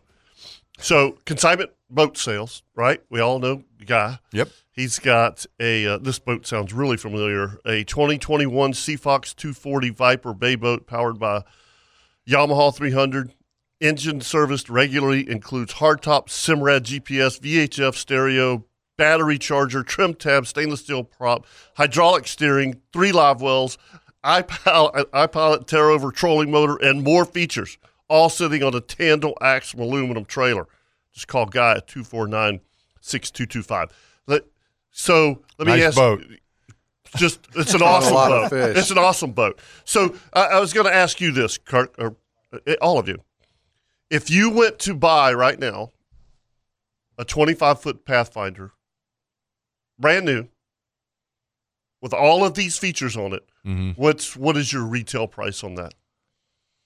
You're going to pay about $140. I think it'd be higher than that. Yeah, might be $150. I don't know. I see them selling them all the time, but my point is that this. And by the way, this is my boat. Okay, this is my he has my. You could buy this boat with all of the stuff. The boat looks brand new, basically, for about half that. Yeah, that's pretty sweet. Corey Sparks, there's your new boat. Yeah, it's a pretty low hour boat too. Yeah, it's got 700 hours on it. I mean, but that's really good. Yeah, that's really good. I mean, it's the 2021, and I'm surprised that it hasn't sold. I really am. But I mean, it's kind of the sign of the times. I mean, boat sales are a little off right now. But yeah, I was. If you're in the market for a used boats, incredible bay boat. I mean, and again, I love my new boat, my new I would have never have been in the Valentino if Seafox continued to make this Viper. The Viper. Yeah, I mean, and they don't anymore. This is, as a matter of fact, I'm almost positive this was the last one they made because I got a call. I'll never forget. I got a call from Whalen Bay, and they're like, "Hey, I don't know how they found one at Seafox, but they're like, it's the last one. Do you want it?" I had no idea what color it was. I'll take it. I did. I said, I'll take it. You know, well, the nice thing now about it, if you don't like the color, you just wrap it. Exactly. And if you wrap it, when you take the wrap off, your gel coat's brand new. Yeah, but this one's that light blue. It's a beautiful boat. Yeah, it is a nice boat. I like your boat. I like the way your boat looks. Your boat's sweet looking. Thank you. Your boat's beautiful. Thank you. Speaking of hours on boats, how many hours, like what's the most you've heard of somebody getting out of an outboard engine, the newer 4-strokes? I don't know. We had a conversation this week about that. I'll tell you. I'll tell you because I talked to Bob Matthews, C&H Marine. Yep. 12,000. Yeah. I've heard stories of crabbers getting not on the same original whole-parted engine, but on a frame. 25,000. The most I heard, Raymond King told me one time they had a Honda 4-stroke down there, and I think Raymond said 15,000. Hours. On it. But I mean, when I talked to Brett Elrod and those guys, the mechanics, just change the oil. Take care of it. Run the maintenance schedule that Yamaha recommends and just do what they say. And by the way, on my boat, on that Viper, they've got all the records. Yeah. They've got, I mean, the computer's going to tell you. Right. That computer will tell you everything. That little black box is not going to lie to whoever the owner is. They'll tell you what kind of RPM you're running, whether you were dogging it or not. Yeah. I know 1,000 hours. Steve and I were talking the other day, 1,000 hours on the belt. So when you get 1,000 hours, you got to change the timing belt on it. I mean, as long as you do the maintenance on those things, right? I don't know. I sold one to a doctor, and I had it for a year out of Myrtle Beach. And when we sold it at Atlantic Coast, I think in 1 year I put 1,547 hours on it, and he took it. And he called me a year later, and he had over 2,500 hours on it. And he goes, "This thing runs like a top." Yeah. He said, "I just keep following the schedule." Right. I'm at 2,800 right now, and mine are still running fine. Yeah. Yeah. I think you just take care of your stuff, you know? So how many hours do you think a typical recreational fisherman, a typical average, not the guy who's retired, 100 a year? A year. I agree with you. 100. I mean, Definitely under 200. I didn't realize what it was like until I got my new boat this year, and I didn't have it the whole year, and I still put 600 hours on it. Right. And I don't fish offshore. I did run some tarpon up and down the beach, but it's easy to. Now that I've got that nice bigger boat, I'm like, oh, you want to go to? Let's go. Well, Offshore guys. And for me, and I don't know about you guys, but my motor never shuts off. Mine neither. I don't shut my motors off because very rare. Very rare. Maybe fishing inshore, up in the creeks or something. I'll shut the big engine off. Yeah. If I'm fishing the jetties, ain't no way. I mean, I'm leaving the big motor on all the time, and it has saved me a couple times too, because if your trolling motor gets on 10 power for very long, it will have a tendency to shut off, and if you're doing something and you don't realize it, all of a sudden you're in the rocks. But like offshore, I've had 2 instances when it didn't crank back up because you're running everything. You're running all your live wells, stereo, and so I never shut it off offshore. My point being, it's like you said, of those 700 hours, I'll bet you that half of them are idling. Probably more. Probably more because of slow trolling and everything else. Did you have 2 batteries on your boat? 5. No, I mean 2 for the motor. Yes. House and whatever. Yes. Oh, logs. Yeah. Let's go talk to logs. And Tim, hang on a second, Tim. Yep. Morning, Jeff. Morning, boys. Morning, Jeff. How are you? I'm a little hungover, but I'm good. You know what? Good for you. Jet lag? Yeah, something like Not that. jet lag. It's the daggone Bold City Brigade. They just have a great party. I was listening. I was listening to, I guess it was Dempsey yesterday with McManus, and and they were talking about that party and so I was sitting there, I was listening, and even Carrie was listening, and she's like, "What's up with the Bold City Brigade?" And I'm like, "Oh, these guys." It's one of the greatest grassroots fan groups that there is. That's fantastic. Serious business, man. They ended up taking over Johnny's, which is a bar down in the Gaslight District in downtown Kansas City. And we're staying kind of on the outskirts. We're actually staying, I think, over in Kansas, which is, Kansas City is right there on the line of Kansas and Missouri. Right. And the Gaslight Downtown District is in Missouri. We're kind of just out on the outskirts. And so we took, Uber, and it was almost the entire broadcast crew. It was me and Frank, again?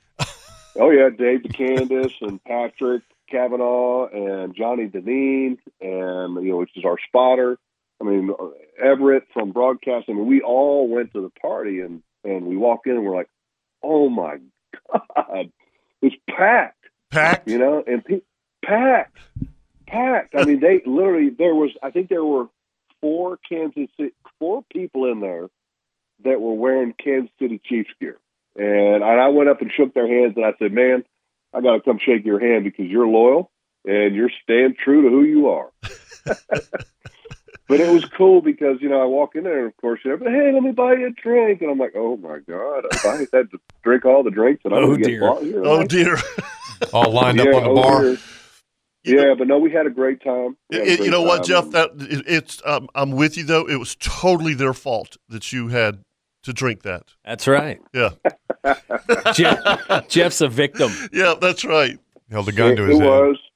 Yeah. So we hung out there, I think, for, I don't know, probably about an hour and a half, maybe, something like that. And then we had a reservation at a steakhouse. Oh, huh. So, what shocker. I figured you were going to either do that or ribs. Yeah. Gotta have a meal. I mean, you gotta have a meal. Gotta have a meal. Yeah. You gotta have a meal. So we ended up going to a place called Stock Hill, and it was fantastic. And we were not the only Jaguar fans in there, because we found this out because we had this kind of room that was an offshoot of the bar, and it wasn't a private room, but it was our room. Okay, but you could still people could look in there and see you guys, and they had a music group playing that was playing some jazz out at the bar, and it was fantastic, and the food was excellent. And so we ripped off one of the loudest Duvals in the restaurant that you could ever imagine. I mean, I told them, I said, we're gonna crank the decibels up. We're gonna make this a world record Duval. This place has never heard. And we rip it, and sure enough, there's a second level to the restaurant. People upstairs that through a glass like wall start pumping their fists in the air, and the next thing you know, they do a Duval. It was awesome. That's great. It was awesome. That's good stuff. So there's a lot of people here, man. There's going to be, I think, a really good showing of the Teal Army today. Yeah, I had dinner with my parents last night. Carrie made this. Oh my God! It's what's called a shepherd's pie. Oh yeah, and because Mom being not feeling good, she has to have soft food. But she obviously shepherd's pie. It's made with lamb, but she replaced it with deer meat. And so my point being, my brother was there, and so I'm talking to him, and he's like, "Yeah, I'm leaving at 8 o'clock in the morning," and I'm like, "What?" He's like, "Yeah, we're taking the jet," and he said, "We're flying to Kansas." I'm like, "You suck, man. Really?" I mean, yeah. I mean, he didn't say you want to go. He already had 6. He has to take his employees, so to because of the pay for the plane. Only seats 8 people or 12. Yeah. So I was like, you got to be that's awesome. You know, I mean, think about that, Jeff. Oh yeah. You know, that's so cool. I was actually this week. I saw Billy Nimnick. Of course, Nimnick is our title sponsor, and we love him. Yeah, I saw Billy Nimnick, and I said, "Man, you going to the game?" He goes, "Oh yeah, yeah, man, fantastic. When you leave, and where you staying at?" He goes, "Oh, we're flying out for the day." I said, "Oh, fantastic." You know, so there's a few people that are making a day trip. You know, yep. Uber got the ability to make it. Yeah, Uber in the air. Uber in the air. Why not? Yeah, that's great. Isn't it great though, Jeff? I mean, seriously. I mean, this is so much fun, man. A big kudos to the fans because they had a send off party yesterday at the stadium, and I mean, it was thousands of people. Really? Thousands of people. Oh, my gosh, yes. That's cool. And there were school buses that brought, massive amounts of kids in. I don't know how all that kind of worked, but, I mean, it was thousands of people. It's a sociology field trip, Jeff. Yeah. That's what they that came to the bank to see all the players off, and it was just cool. Well, it reminded me so much of the old days. Yeah, if they win this afternoon. Oh my gosh! Wait till you come home. Woo! Oh yeah. I'll be waiting at the airport. Yeah, they'll have to try to do something. I mean, but look, it's fun. Yep. I'm so happy for the fan base. I'm so happy for the folks in the organization because there hasn't been a ton of winning, and it's just it's great to see smiling faces and happiness, and our city is just loving it. And that's the great thing about the Jaguars. It unites. It unites our city. Yeah. And it just makes it fun. Sure it does. Yeah. And everywhere you go, people are hollering Duval in our city, and that's just fantastic. Yes, it is. Well, it's a football town. I mean, the whole area is so engrossed in the college football and high school football, and they've supported the Jaguars over the years, and it's been kind of a tough run. And now to have this success right now, Kirk's always so nice. We've had a little tough run. It's incredible. Well, everybody that plays the game plays as hard as they can, and whether they win or lose, they're putting everything into it. And sometimes the chemistry's been off. Mm-hmm. And now that the chemistry is finally good, it's neat to see that success. I agree. It's cool. Yeah, and the players are loving it. Yeah, sure they are. These guys, a lot of these guys that have been here for 4, 5, or 6 years have never had the opportunity to experience it. Because look, the lifespan of a football player is so short. You go back and you look at how many guys were on this football team back in 2017, and there ain't many. Yeah. I mean, there's hardly any. So there's very few of them that got to experience something like this. And so for a lot of these guys, they're like, this is fantastic. Yeah. Yeah. They're loving it. So it's going to be a really, really good football game. And I know you guys probably got to take a break. You want to come back and talk a little football game, we can do that. Okay, we'll do that.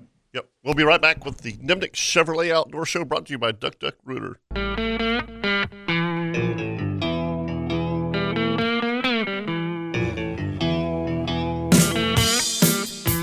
Welcome back to the Nimnik Buick GMC Outdoor Show brought to you by Duck Duck Rooter. Loggeman's on the line. He took a nap during the break. Real quick, Jeff, we need to bring up Tim Carney. He's been hanging on for a while. Go see what he has to say. Good morning, Tim. Hey, good morning, fellas. Good morning, Tim. Morning, Cap Kirk. Just to let you know, I'm about halfway to the camp or up to Chips, and awesome. Get all that new furniture, and just thinking about all the upgrades we've gotten done in the last couple of years. Oh, we're going to do a lot here in the next couple of months. That's right. Yep. Yeah, new fire pit, new toilet, new beds. There you go. You got to have the new toilet. You had me at toilet. Yeah, that's right. Yeah, no more little boy toilet. We got a big boy toilet, so that's all cool. And it's come a long ways. I took my wife up there about 6-7 years ago on my way to my sister and Chip's house. How'd that go? To show her. First and last. The mouse traps all over the floor. Didn't impress her. The couch and the couch that Abe Lincoln gave us. The funny thing is the chair, Jeff, that we got from your furniture collection was the old Lazy Boy. Yeah, it's lazy. Oh. It's a lazy boy now. It's broke all to pieces. So no sentimental value, right, Kirk? None. No. None? Okay. No, they can all be delivered to the Fargo Rehab Center out there. Right, yeah. And, you and Kyle put all that chicken wire around the house, and I thought, no way that was going to work. But, the mice are gone. Yep. We don't have any mice now. So, that was my wife's big thing. And the fact that the beds were on bricks, concrete blocks, and I said, it's a hunt camp. It's glamping. Yeah. Yes. Yeah. Glamping. That's right. Concrete blocks. Yeah. Nothing, Jeff. I mean, it worked. Mm-hmm. That house would sleep 7 comfortably. Right. We got new beds from a Airbnb friend of mine that sold his house, and so we got some really nice king and queen size beds and new mattresses on the bunk beds. So and the best thing we got is a new gut bucket. You get a good gut bucket with handles. It makes a big difference. Yes, it does. Man, gut bucket and a toilet. Yeah. Woo! Yeah. High on the hog, baby. Brand new screen door. Screen door looks great. Oh, yeah. Brand new screen door. Yeah, we're going to work on all that. But, hey, I didn't know Steve Mullins was quite that feisty about pushing people out of the space when you're catching sheephead like that we did the other day. Yeah. His little shrimp thing wasn't working on the bow, so me and Kirk had one, then Kirk had one, I had one, and next thing you know, Mullins right there pushing us out of the way. Get out of the way, guys. He reminded me of you, Jeff, kind of throwing elbows. Mm-hmm. Yeah. What are you talking about? Get out of the way. Yeah. All it took was Kirk to pick up the sheephead and go, "Here you go, Steve. This is what they look like." He's like, damn, this shrimp ain't working. I'm coming back there with you guys. And like, I guess we're going to the bow.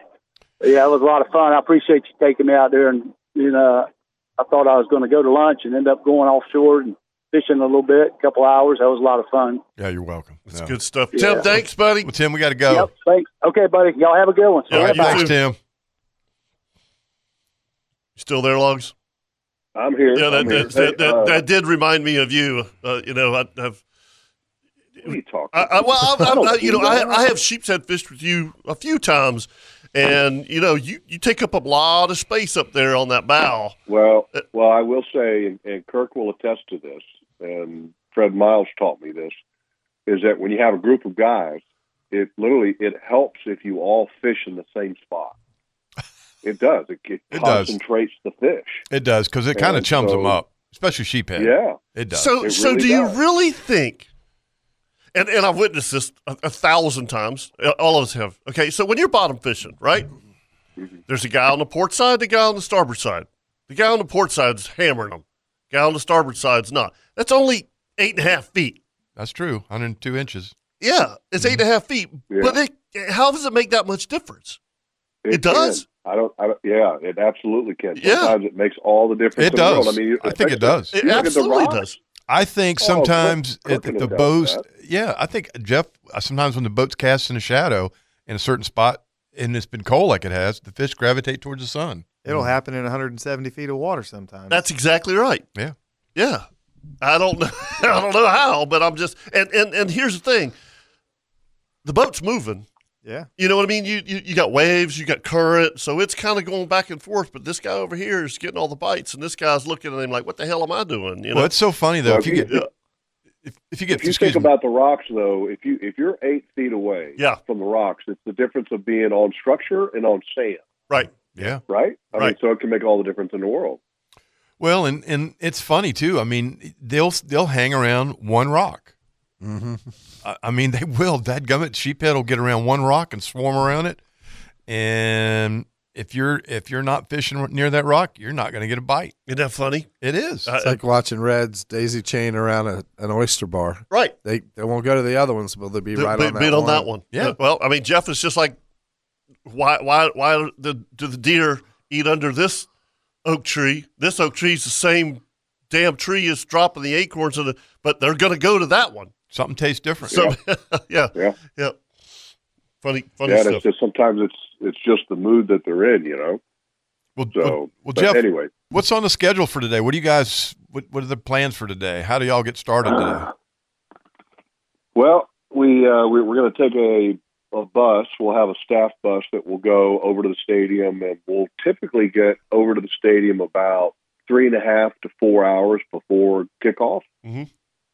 Because everybody has to get set up. You know, we hit the air 3 hours before the game. So, so we with our pregame show and then tailgate show, all that stuff. So we get over there pretty early. Players come a little bit later than us because obviously they're just getting ready for the kickoff part of things. So we'll depart. Yeah, so it's the game is actually 3:30 local time. So we'll be heading out on a bus around 11:30, something like that, and then go to the stadium, and it's going to be an incredible environment. You know, I mean, this is a football team that's pretty amazing as far as they've played in the last 4 AFC championship games.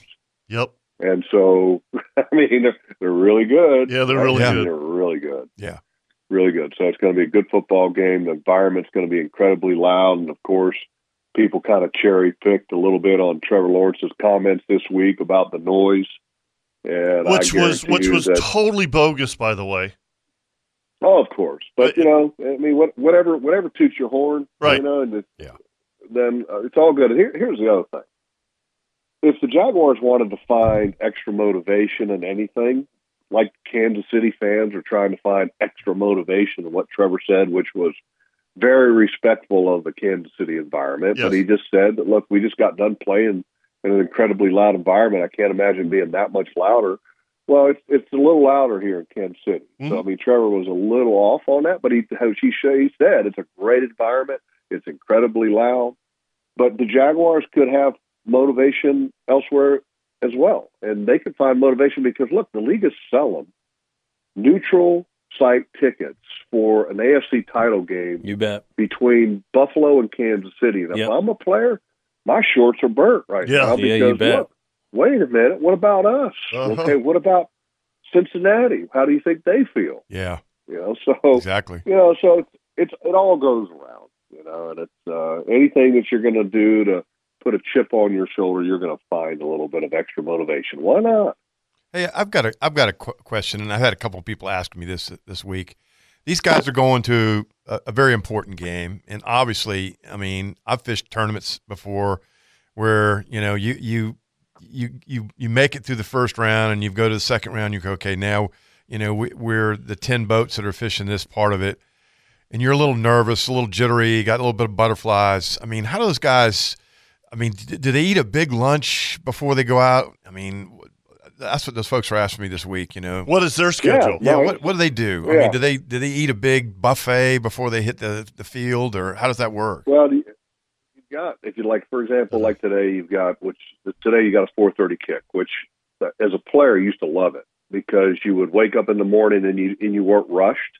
You know, you could sleep in a little bit, you could get a little breakfast, okay, and then stretch, you know, do whatever, you know, keep your mind kind of resting and not really kind of in that game mode yet. But then you'll eat a pregame meal typically about 4 hours before kickoff. And that pregame meal is varied. So you obviously try to stay away from a lot of high sugar stuff. And guys like different things. Some guys like the carbohydrates, you know, the eating to win philosophy. Some like to have steak, you know, and so they'll have a varied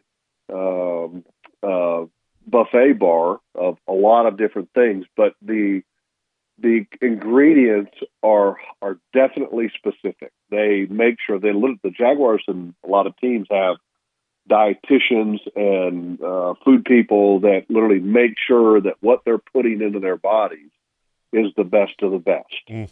And so they have, you know, consultants that travel with the team. So when they come in here, there's certain specific items of the meal that are planned and ingredients so that they make sure that they're not getting any crap, you know, or things that may be bad for them.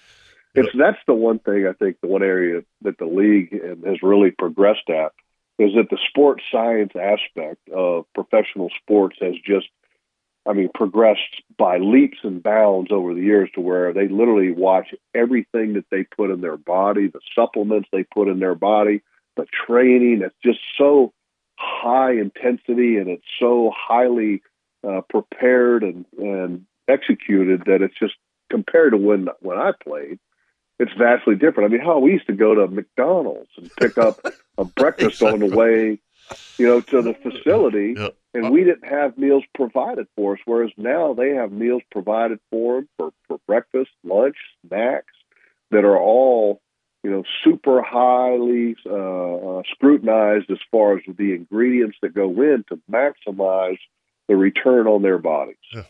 All right, brother, we're way behind as usual. Take a break, and I got a story for you when we come back. Okay. All right, we'll take a break right here on the Nimnick Buick GMC Outdoor Show. Don't go anywhere. We got a Ring Power tip of the week.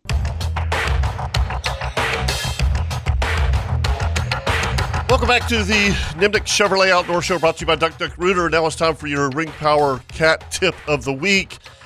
And we were talking about skid steers and big equipment earlier. Working on stuff. Yeah, absolutely. Yeah. Ringpower.com. And they'll take care of you. So this week's tip is kind of interesting because I know this sounds stupid, but I could have a long conversation about having towels on the boat. Mm-hmm. Because you got to have towels on the boat. And first off, Jeff, when you have a towel on the boat, is it white?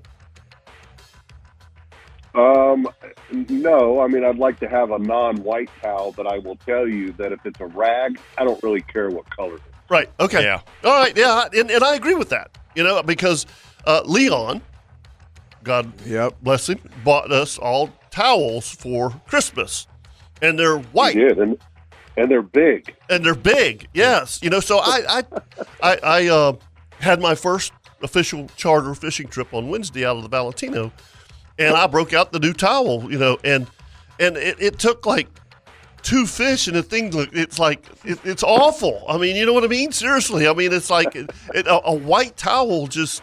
It's disposable. Yeah, I guess you're right. I take that big white towel that Leon gave us and cut it into 4 piees. Okay. Yeah. All right. Well, I mean, but these the towels that Leon gave us really need to be saved for the bathroom. They're actually pretty nice. Right? I mean, I can tell you this: they'll be one of the finer towels that exist in Fargo. Yeah, I was going to say to go with the new toilet seat. Yeah, to go with the Mice hotel that you have. Not anymore, thank God. But so these towels that you're using, you got them at Restaurant Depot, Kirk?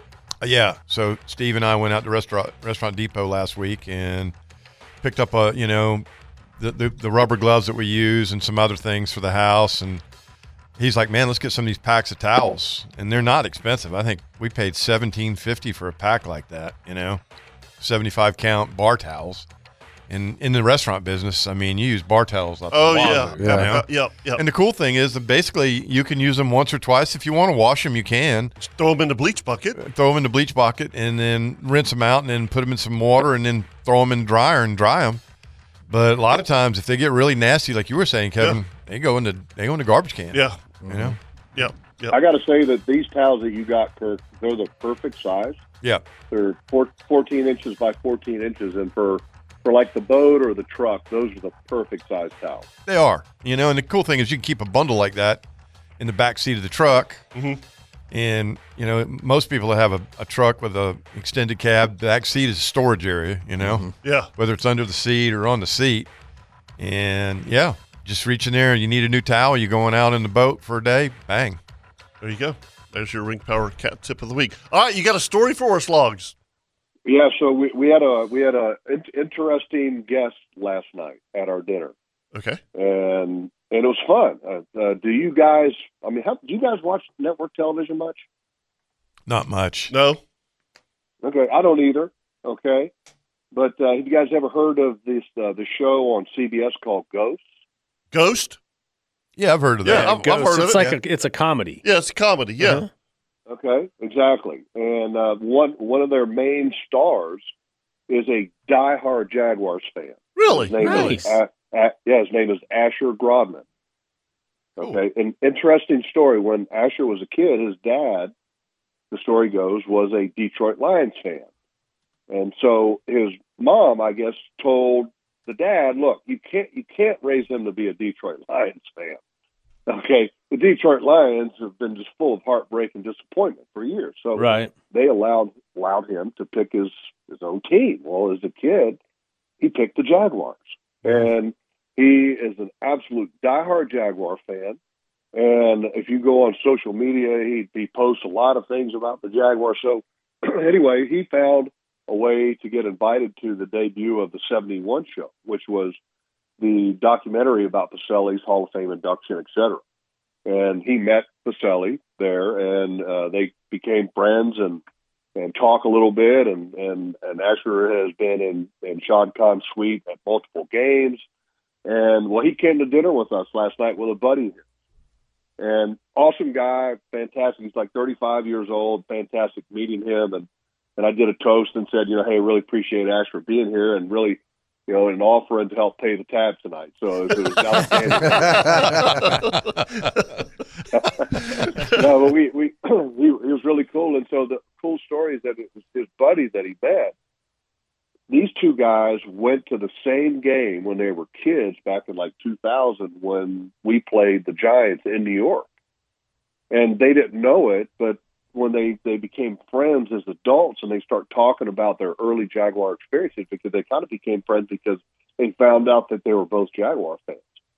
So they start talking about that game that they actually both went to. They didn't know each other now as kids. Right. And so Asher asked his buddy and says, well, which game did you go to? And he said, I went to the Giants game in New York. And he says, man, I was there too. And he tells Asher, he goes, yeah, I was there. I was trying to get, I was wearing this such and such hat. And he goes, and Asher goes, wait a minute. Did you have an Aaron Beasley card that you were trying to get signed? And his buddy goes, yeah. And so anyway, these guys became friends as adults later on, and then remembered their experience with each other when they were both kids trying to get Jaguar autographs, because Asher said that his buddy pushed him out of the way and explained which hat he had. And said, yeah, I remember you. You had an Aaron Beasley card. You pushed me out of the way to get an autograph. So anyway, it was a cool story. Good story. And it was a lot of fun last night. Yeah. Yeah. That's cool. So all right, go get a nap. Check it out. All right, I'm going to give them that. You guys have a great rest of the show. Good luck, Jeff. Buddy. Appreciate have a good game. Yep, we'll be listening. Go Jags. All right, buddy. Go Jags. All right, let's go talk to Chris before we take a break. Morning, hey guys, Chris. how y'all doing? Yeah, I was gonna say good evening because the last time we talked to you was on the forecast show. Yeah. Yeah. So, we decided that we had to go fishing, and I told my brother and my dad. They go. The guy said they wouldn't go any month or any wind that starts with an N, not to go. Nope, that's right. Yeah. So we got up at 4:00 this morning, and we went out there. We made it to the sea buoy at St. Augustine. It was a solid 2 to 4 at 3 to 4 seconds. Yep. we saw a boat. We saw a boat. When we pulled up at 5:30, we saw a boat getting on the trailer. And my brother goes, I guess they went drum fishing. No. You know what? That's always a bad sign when you're launching and people are putting the boat back on the trailer. You're like, uh-oh. And you know what? You got to go. You got to go look at it, right? I wanted to turn halfway in the inlet. And my dad goes, let's just go look at the buoy. I said, sure. So I took a wave over the bow. You want to see some more? Yeah. Anything else you want to see, Dad? There was a 31 contender. Like when we were coming out of Assault Run, he was coming back in, and I looked at him, and I didn't see one of his engines up. I'm like, I think he's coming back in, and he's like, no. And right we're in the middle of the inlet. We saw another boat coming in. I don't know. It's too much. And one guy goes, well, I think I'm going to wait around and let the wind die down. I go, it ain't going to die down. Yep. He just looked at me. I go, I know I'm young. It ain't going to die down. No. It's just that time of the year. It's exactly what we talked about on Thursday evening. You get narrow windows. When you get the windows, you just got to go. I mean, it was like yesterday. You could have gone yesterday. Wednesday was beautiful. Wednesday, and I went out there Thursday, took Steve, and we were working on the boat trailer. Took Steve and Tim Carney, and it was beautiful out there. Yeah. But there's some days it flips like that. You just got to go home. And you know what, Chris, I know when you take a break, but the worst thing is water temperature 62, 63. You don't want to get wet. Yeah. You take that first one over the bow and you get wet, and you're like, no, not 40 more miles of this. Yeah. I mean, we we're putting the boat in the backyard right now. I mean, and the only wash that to do is the whole main boat has to be washed because we took so much spray. Yeah. I mean, that's the worst part. It's like we got nothing. We're ready to go. We got gas and everything for the next trip, but it's like my brother and I goes, we have to do the whole boat, whole trailer. It's all screwed. I mean, yeah, it's clean. All right, good job, man. It's always better to think on the cautious side. Yep. Trust me. We've all been in spots where we shouldn't be, and it's going to be hard to get us back in those spots. Yeah. The one guy I didn't see coming in, he had a 24-foot Mako with a single 300. He kept pushing on. Don't know why he did that. Hey, sometimes people just do it. Well, he may be going to 4 Mile or something like that. No, he had his bent butt. He had his bent. Oh gosh, it looks like this afternoon's going to be okay. I'm like, you going? He's like, yeah, I'm going to go to get pushed to the south. And I was like, we're not going to get pushed to the south. We're going to get thrown to the south. Yeah, St. Augustine Inlet too. That's a tough ugly, inlet, man. It's. Hey, you all have seen it, but for everyone like me who only gets out every couple of months, those buoys got moved around a lot. Yeah, they did. They did. We'll talk about that when we come back. Thanks, Chris. Glad you're safe. Hey, God bless you guys. Have a good one. Yeah, man. 641-1010 if you want to give us a call right here on the Nimnick Buick GMC Outdoor Show, brought to you by Duck Duck Rooter.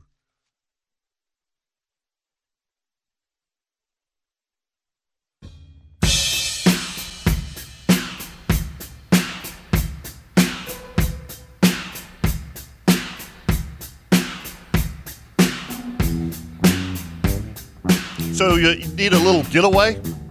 We always, Chip and I and Kirk, Jeff, even Ricky, we always talk about we have places to get away, But if you don't and you need a place, Steinhatchee River Club, is that 3.5 hours, Kirk?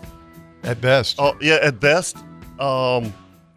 It's incredible. It's so flipping quiet over there. And when you stay at Steinhatchee River Club, when you go to its sthrclub.com and you look at the cabins, when you look at these cabins, they've got a private ramp right there. So you could park your boat right there. You got a private ramp right there. If you don't want to take your boat, they've got like those big Carolina skiffs that they rent. They've got pontoon boats. They've got kayaks. They got everything right there if you just want to do a little 2, 3, 4 day getaway at Steinhatchee River Club. So let's go to the phone lines and bring up Captain Leon Dana. Oh, Lordy. Prime time. Prime time. What's going on, boys? Loser. Oh, my gosh. Chris, you're so bad, man. Unbelievable. Leon, on behalf of the Outdoor Show staff, I apologize. Man, I mean, I thought we were behind it. Hey, I've determined that on the outdoor show or anything That's social, right. you're never behind. Yeah, anything. you better have thick skin. Yeah, it's gonna come back. That's right. Yep. You do not let somebody Leon, get a photo. I got to tell you, and I'm not trying to bring up sore subject.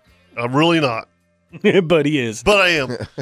So Rich Morris, who works for Ring Power, he's kind of the engineer and for Cox Engines. He fished with me on Wednesday because I'm, we're still tuning some things, right? And he goes, well, I want to get some droid photo. I said, this didn't droid? go. Droid, yeah. You didn't say droid, I did you? did. I said droid, didn't I? So anyway, you said that's a smart drone. Just a yeah, place drone. to go. Sorry. Smart drone? Yeah, smart drone. Chris is not going to forget that now. No, that's all right. That's okay. Obi-Wan. Yeah. I said that I was talking about I was doing the weather forecast for Kansas City on Thursday night, and instead of saying precipitation, I said participation. Yeah. Hey, I was like, well, that's pretty stupid. It happens. Yeah, it happens. I'm amphibious. But anyway, at the end of the trip, he's like, I want to get some footage, right? Sure. And so we went along, and I'm like, the last time we did this, this didn't go so well, And I told him, I said, well, now when you put this thing up, and we're moving, if you get a low battery, I don't know anything about these things, but I can tell you what happened to us. All right? Yeah. It's going back to where it was supposed to be, right? That was So bad. we do about 10 minutes of footage, and I look up, and there's a red light blinking on this thing. Oops. Yeah. No. Yes. No. Dude, and it wouldn't come back. It wanted to go back to where it was originally launched. Oh, and so we're having trying to find adjust it. Yeah, and I mean he literally had to do the old Leon. He grabbed it and prop got him, and But it was Oh. yeah. And then he's like, "Well, we need to put it up in the inlet." And I said, "No, we're not. We're done. We're done. I've already lost one of these things. We're not. I'm not going to be blamed for the death another of one. another. Yeah, that's right. Yeah. So anyway, I just had to tell you that story, Leon, and I would have never have known what that red light meant, but I saw yours as it was going down to the bottom. To the bottom. It's there was other parts with that too, wasn't there? Oh man! You ever skipped a stone? Yeah. iPads will do it really well. Ooh, that was all bad. And I got wrecked on the cast net that day. That was a full day. Oh, that's beautiful. Of outdoor show research. A full day. That just makes It me was so funny. happy. I'm holding the fish. You're trying to take a picture. And Scotty with his 22-inch, his alligator arms with his 22-inch inseam is trying to lean over. Grab the and Leon's losing his mind. Oh my gosh, it was. Oh my gosh. Yeah, for those of you who don't know, it is possible for Leon to lose his mind, and there is not enough boat to get away from it. To get away from me at that exact moment. Yeah, a lot of expletives, I assume. Occasionally. Dear Lord. Oh my gosh. It was not one of my best moments. It was one of those moments where you just, a couple years later. I will tell you though that an iPad floats for about 20 seconds. And no, it has to be the very high end iPad. Oh yeah, that's right. High end. Yeah, it's got to be like an iPad Pro Max. Yes, Apple. It was. The Apple. Oh god. Hey, Leon, you know how 256 gig. I mean, it was a good one. It was a Mac. You know how they were giving you a hard time about getting stuck the other night? The first time or the second time? Both. I will Okay. say something on his behalf. I got stuck really bad, and the first person to come was Leon, and he jumps out of the boat in like waist deep mud, comes over there, helps me get out, and we push out into the intercoastal, and he comes to come out, and he gets stuck. And I got stuck. So my client strips down to his underwear and dives in and swims over to Leon and pushes him out. And I'm like, what the? And I looked over at the guy's wife, and she goes, oh, he'll do that. That's just him. Yeah. But Leon will come get you. I guarantee you better be glad it was Leon and not me. That's right. Oh no, I've seen those pictures before. Leon and I have towed each other in several times. Yes. I mean, it's always good to have a friend out there, and I will get your back on that. The best story between y'all two, though, is when your remote worked on each other's trolling motors. When Chip kicked me off the fishing spot. I pulled right up to Leon's like, Kirk. what is going on? He's going back and forth, and Chip's got the remote in his My boat. remote And was he's working his, and I pull right up on the spot and go, I want to be right there. How And does Leon's that? like, How does that happen though? I can do it to your boat. I can classic. pull right up next to you while you're fishing and just hit the buttons and control yours. Sink them.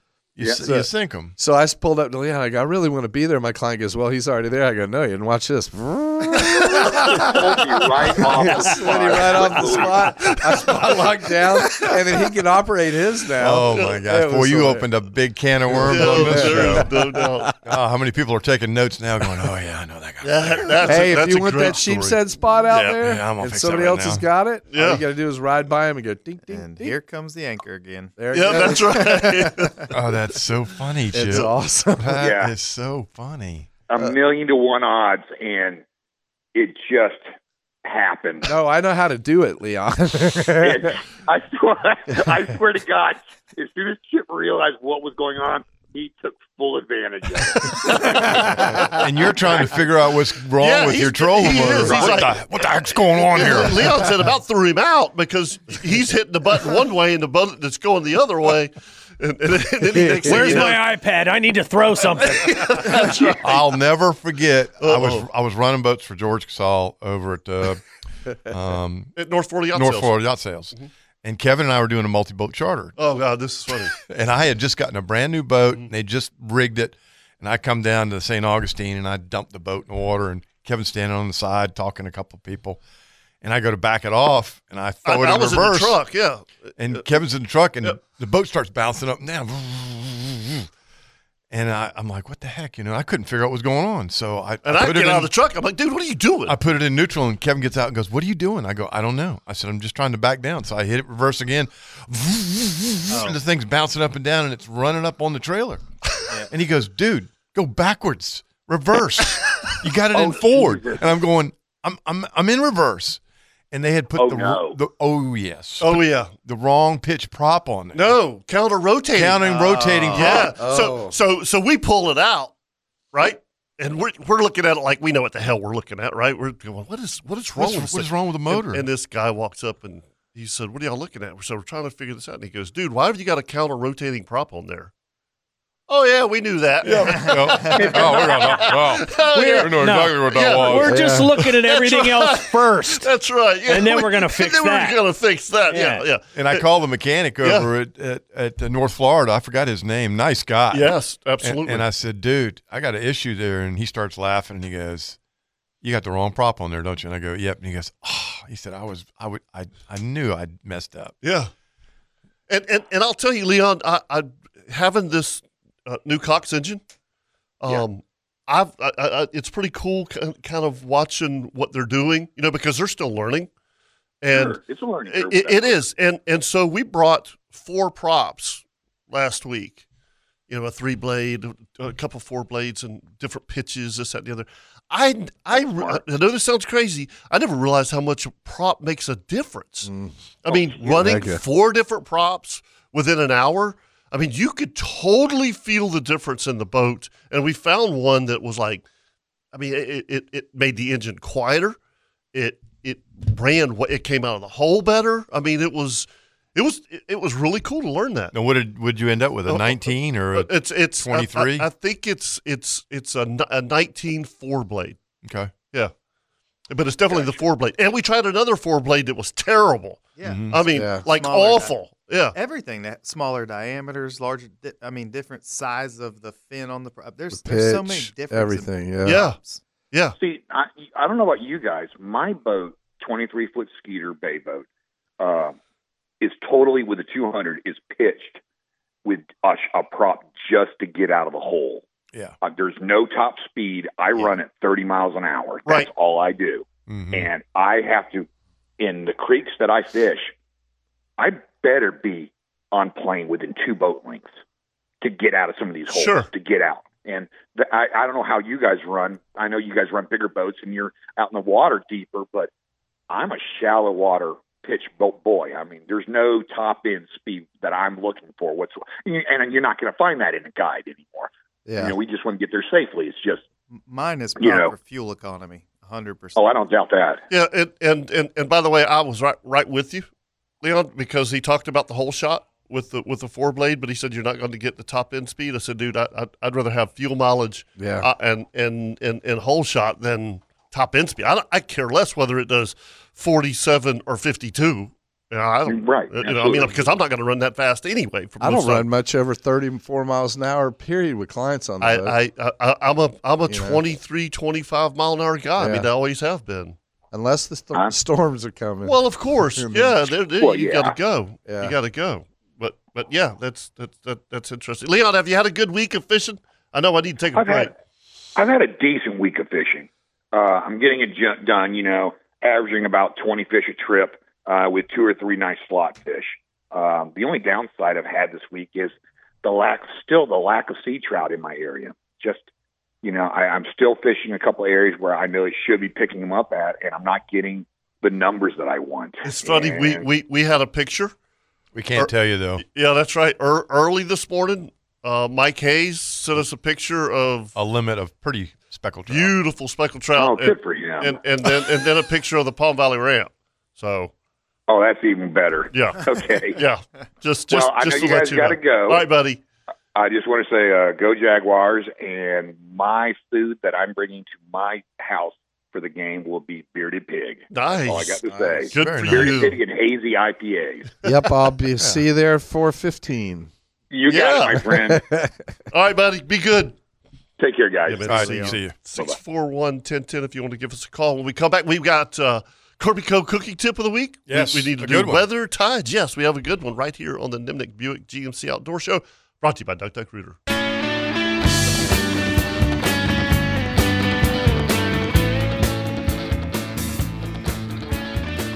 If you're in need of a tire, only one place to go, Tire Outlet. They've got them all. I mean, from four-wheeler tires to truck tires to whatever.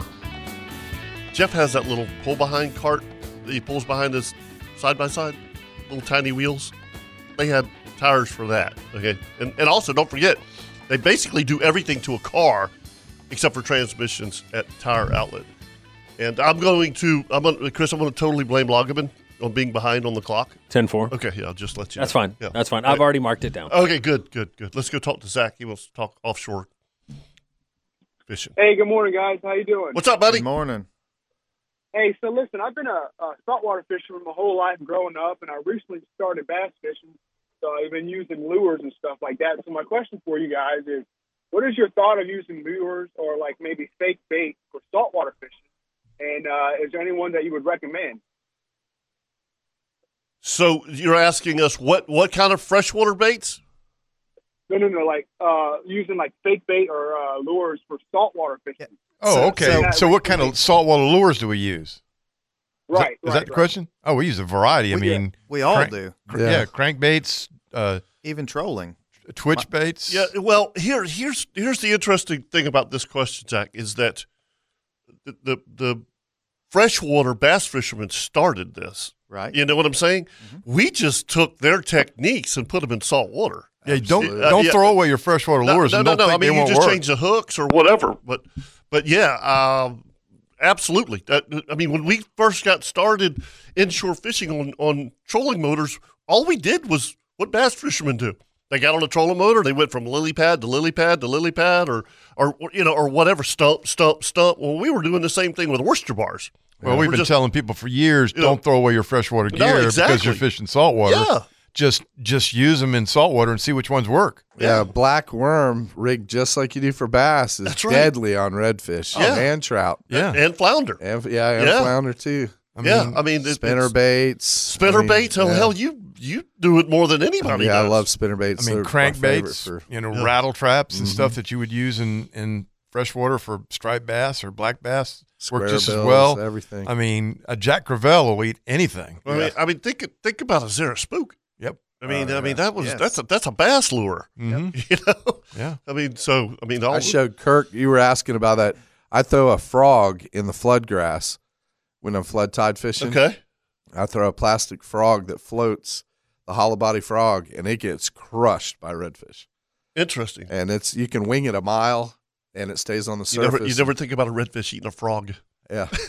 They'll eat rats. They'll eat anything. They'll eat a mouse. And offshore fishing, if you have cobia around the boat and barracudas likewise, you can't pitch a live bait over, so it's better to have like a jig, an artificial bait, something artificial, yeah. By the way, a cobia will crush a topwater bait. Absolutely. I mean, just it's fun to watch, and it is, and if you're not used to throwing on rays. You know, if you're going up and down the beach and you're like, I want to find a ray with some cobia, if you throw a topwater plug, you're not going to get hung up on the ray. That's right. You know, I mean, it's very simple. We've talked about that before. Doug Wenzel. Yeah. Heavy. They all do it. Heavy casting lures is not good. No. You know what? I'll be honest with you. I don't know how they do that. I don't know how they throw those half-ounce jig heads on those rays. I mean, you have to move it. You know, I mean, because I love to throw a Cajun Thunder. You know, and I tell my folks, you know, field goal, throw it right between the wingtips. And giant shrimp, absolutely. Money. You know? Yeah. They will kill it. Yeah, yeah, for sure. All right, let's do a Kirby Co. cooking tip of the week. And this is it's a good one. And it is. It's simple. Carrie and I did this week. There's a certain part of the deer that it's literally listed as a roast. It's the ham part that's right behind the leg, and it's about 1.5 pound on a typical doe. It is not backstrap. You know what I mean? It does it's got a little more texture to it than backstrap does. Well, it's like a beef roast. It's not going to have the marbling and the grain to it. Right. It's not going to be super tender like a backstrap would. Right. So hence the recipe you call for, you tell to cook the thing medium rare, and I would even go as far to go to rare with it too. You know. No question. So it's about this simple. So we took the roast. Then she overlapped it with bacon. She put the roast in a gallon Ziploc and then covered it in zesty Italian dressing, which you can use basically anything you want. Mm-hmm. I mean, this is just what we did. We marinated it overnight. We put the grill. Now this was on a charcoal grill. Okay, so offset heat, and cooked it until it was medium rare, simple, delicious. The one thing, especially about deer meat, and you said this, Kurt, you can't overcook deer meat. If you do, it's going to taste like cardboard. Yeah, exactly. You can't do that. But this was awesome. Yeah, and tell you what, if you wrap anything in bacon, that's going to improve it. I don't care what it is. No, it is. There's no question. You can take the world's nastiest hot dog and roll it in a piece of bacon, and it's going to be delicious, man. Yeah. It's going to be the best hot dog you ever ate. Yeah, you know? But that's your Kirby Co. cooking tip of the week. All right, let's take a break, and when we come back, we'll do an updated weather and tides right here on the Nimnik Buick GMC Outdoor Show, brought to you by Duck Rooter.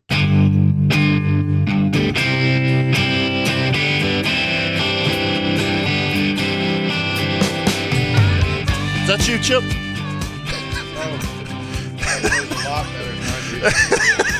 So I pulled up Hagen Coastal Outfitters, right? It's .com. And the front page is a guy just got a cast net that is just beautiful, wide open.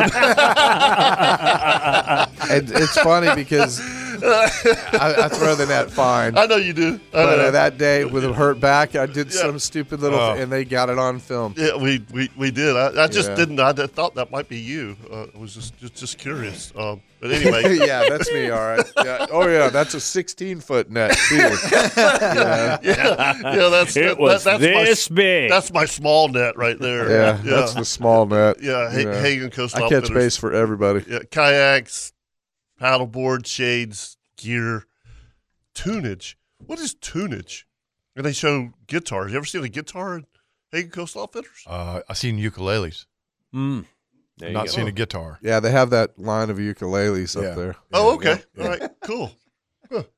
I didn't know that. Little guitar. Yeah. No, it's a ukulele. It's a ukulele. It's not a guitar. Just shut up.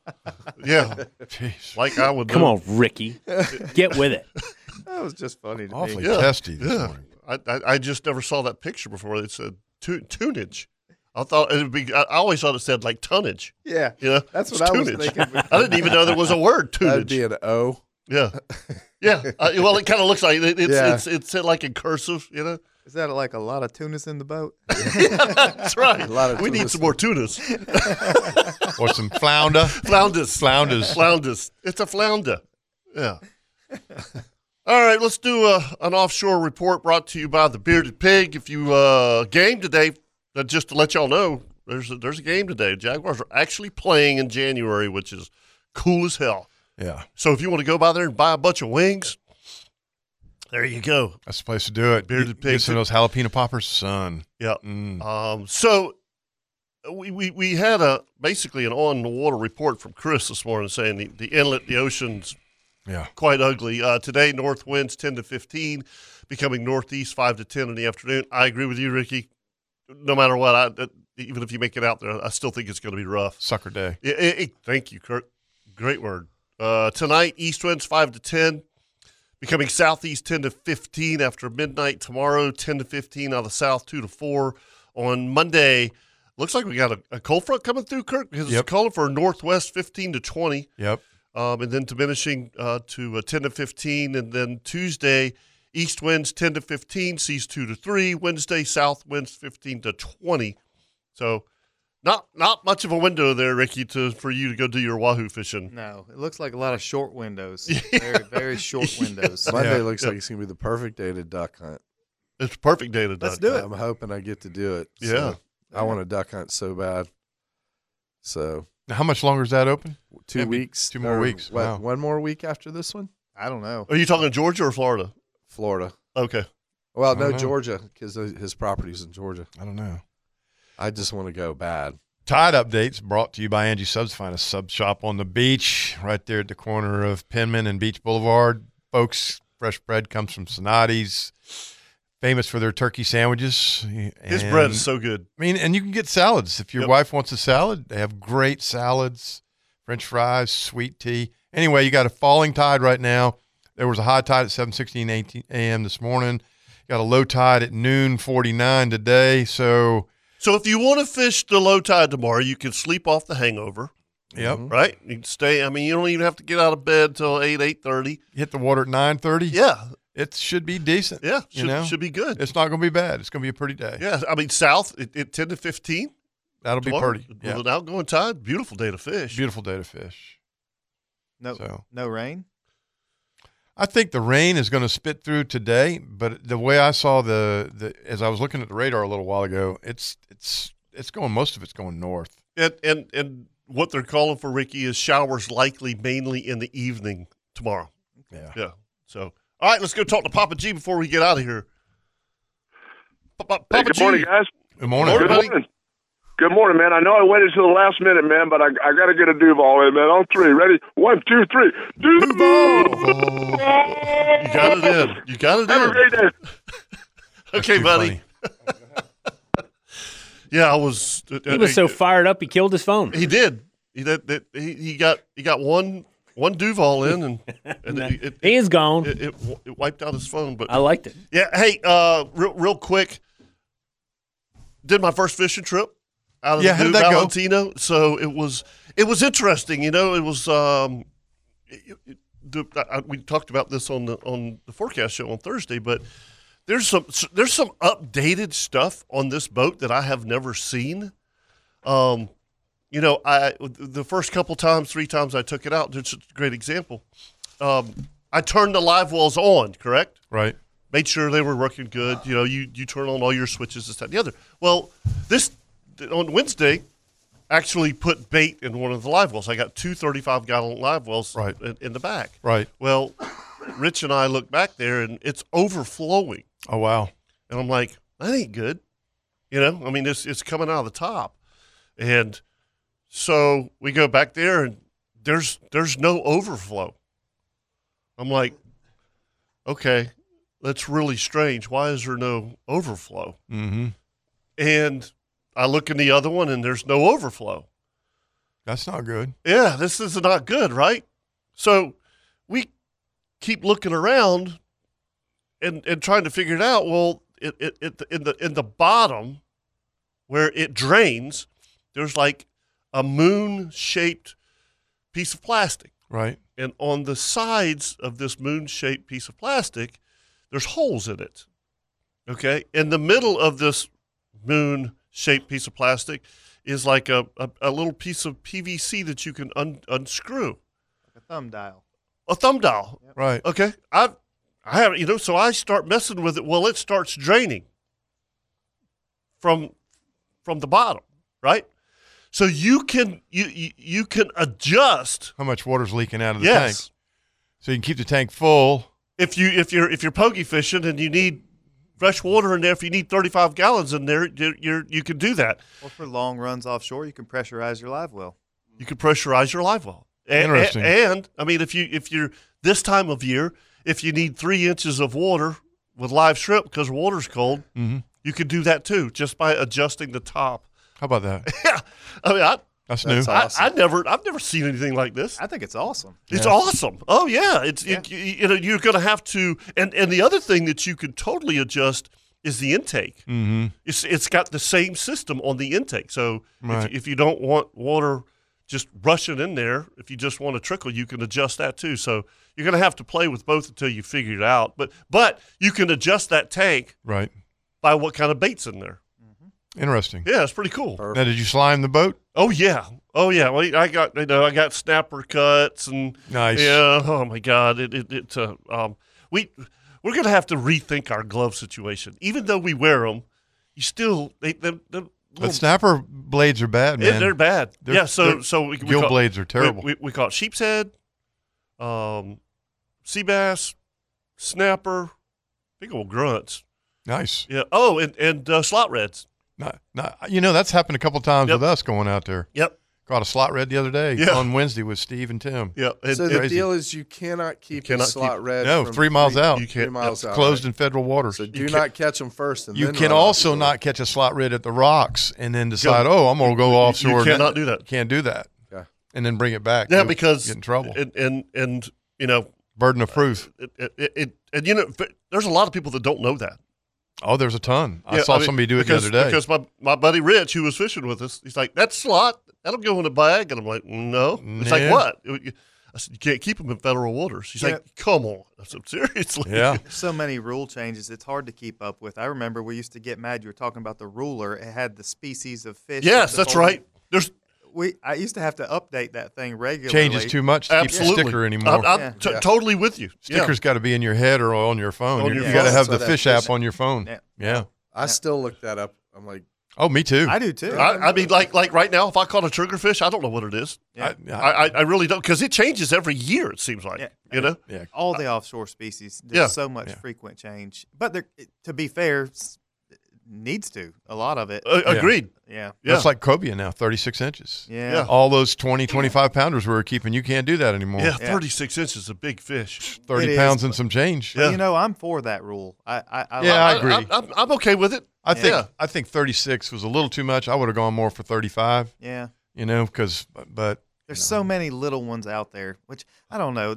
I guess I'm maybe on the fence with that. But you know what? How long have you been charter fishing? 3 years. Okay, but before the last 3 years, there were no small ones. Right. You know what I'm saying? I mean, I've gone years and years and years and years without catching a small cobia, and now they're everywhere. Right. So it's we are late. Absolutely, we're always late. The Nimnik Outdoor Show is brought to you by the Bearded Pig, Ring Power, Wild West Guns and Gold, Claude Dolan Cadillac, Dick Pin Heating and Cooling, Coastal Equipment, Consignment Boat Sales. Go down there. Very nice bay boat for sale. LV Hires Inc., Hagen Coastal Outfitters, Duck Rooter, Atlantic Coast Marine, C&H Marine Construction, Nimnik Family of Dealerships, Tire Outlet, Kirby Cove Builders, Whalen Bay, Shimano, Strike Zone, Angie Subs, Steenhatchee River Club, and Valentino Custom Boats. Folks, remember, anything you do in the outdoors, always think safety first. For Captain Ricky Perfor, Captain Kirk Waltz, Captain Chip Wingo, I'm Captain Kevin Favor. Y'all have a great weekend. Go Jags! See you! See you! I think tomorrow's now. National Tequila Day. Oh, give me an excuse.